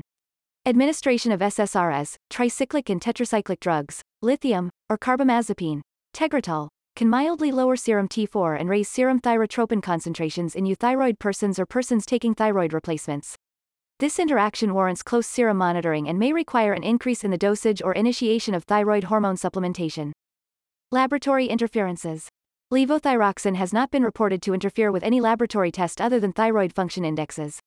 Liothyronine, however, suppresses the release of endogenous T4, thereby lowering the result of any thyroid function test that depends on the measure of T4. Thyroid function tests. Several thyroid function tests are available, including tests for T4 by competitive protein binding, T4D, and by radioimmunoassay, T4RIA, involving a specific antigen-antibody reaction. More than 90% of T4 is bound to serum protein and is responsible for thyroid-stimulating hormone, TSH, secretion and cellular metabolism. Other thyroid measures include the free T4 index, FT4I, T3 uptake, and total serum T3 measured by radioimmunoassay, T3RIA. Those tests are used to rule out hypothyroidism, which can be associated with symptoms of depression. In some studies, up to 10% of patients complaining of depression and associated fatigue had an incipient hypothyroid disease. Lithium can cause hypothyroidism and, more rarely, hyperthyroidism. Neonatal hypothyroidism results in intellectual disability and is preventable if the diagnosis is made at birth. Thyrotropin-releasing hormone stimulation test. The thyrotropin-releasing hormone, TRH, stimulation test is indicated for patients who have marginally abnormal thyroid test results with suspected subclinical hypothyroidism, which may account for clinical depression. It is also used in patients with possible lithium-induced hypothyroidism. The procedure entails an intravenous injection of 500 mg of protyroline, TRH, which produces a sharp increase in serum TSH levels are measured at 15, 30, 60, and 90 minutes. An increase in serum TSH of 5 to 25 mIu per milliliter above the baseline is normal. An increase of less than 7 mIu per milliliter is considered a blunted response, which may correlate with a diagnosis of depression. 8% of all patients with depression have some thyroid illness. Dosage and clinical guidelines. Liothyronine is available in 5, 25, and 50 micro-G tablets. Levothyroxine is available in 12.5, 25, 50, 75, 88, 100, 112, 125, 150, 175, 200, and 300 micro-G tablets. It is also available in a 200 and 500 micrograms parenteral form. The dosage of liothyronine is 25 or 50 micrograms a day added to the person's antidepressant regimen. Liothyronine has been used as an adjuvant for all of the available antidepressant drugs. An adequate trial of liothyronine supplementation should last 2 to 3 weeks. If liothyronine supplementation is successful, it should be continued for 2 months and then tapered off at a rate of 12.5 micrograms a day every 3 to 7 days. NO versus LAGENTS. Several agents with novel mechanisms are currently approved for use. They are usually given in specialized centers, and clinicians should only administer after special training to manage their significant safety profile. N-methyl D-aspartate receptor antagonists.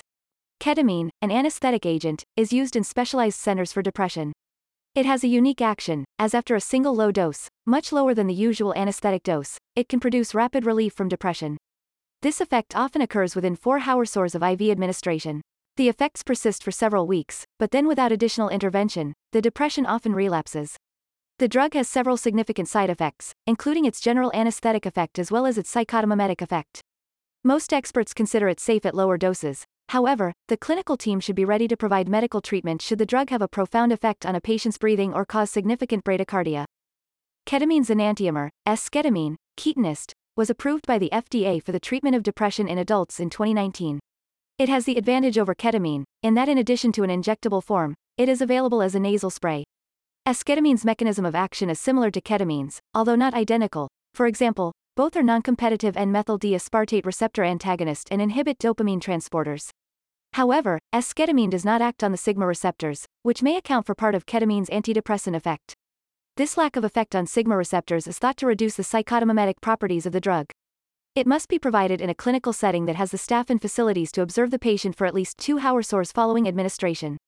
The main side effects are sedation, difficulties with vision and speaking, and cognitive effects, including confusion, dissociation, and potentially delirium. It may also cause anxiety and increased BP in some patients. Gamma-aminobutyric acid allosteric modulators. Brexanolone, also called allopregnanolone, was approved in the United States in 2019 under the priority review process as a breakthrough therapy for the treatment of postpartum depression. It is a neurosteroid which positively modulates the gamma-aminobutyric acid receptor. It is also a negative allosteric modulator of the nicotinic acetylcholine receptor and may have action on serotonin HT3 as well. The mechanism of its antidepressant effect is not clear, as other positive allosteric modulators of gamma-aminobutyric acid, such as benzodiazepines, do not have a significant antidepressant effect. However, like ketamine, it provides a rapid response in patients who respond to the drug, usually within 2 to 3 days. We know little about the long-term efficacy of the drug. The drug is marketed under the brand name Zulresso and is a Schedule 1V controlled substance. It is only available through a national registry and has several other drawbacks limiting its widespread acceptance. One is its long administration time, as the drug must be given by continuous IV infusion over 60 hours, during which the dose is slowly increased. This extended hospitalization is to prevent excess sedation or syncope. Perhaps the most significant drawback of the medication is its cost. Currently, the drug costs about $34,000 for a single dose, as well as the price of remaining in a medical facility for 60 hours, and is not currently covered by most insurance companies.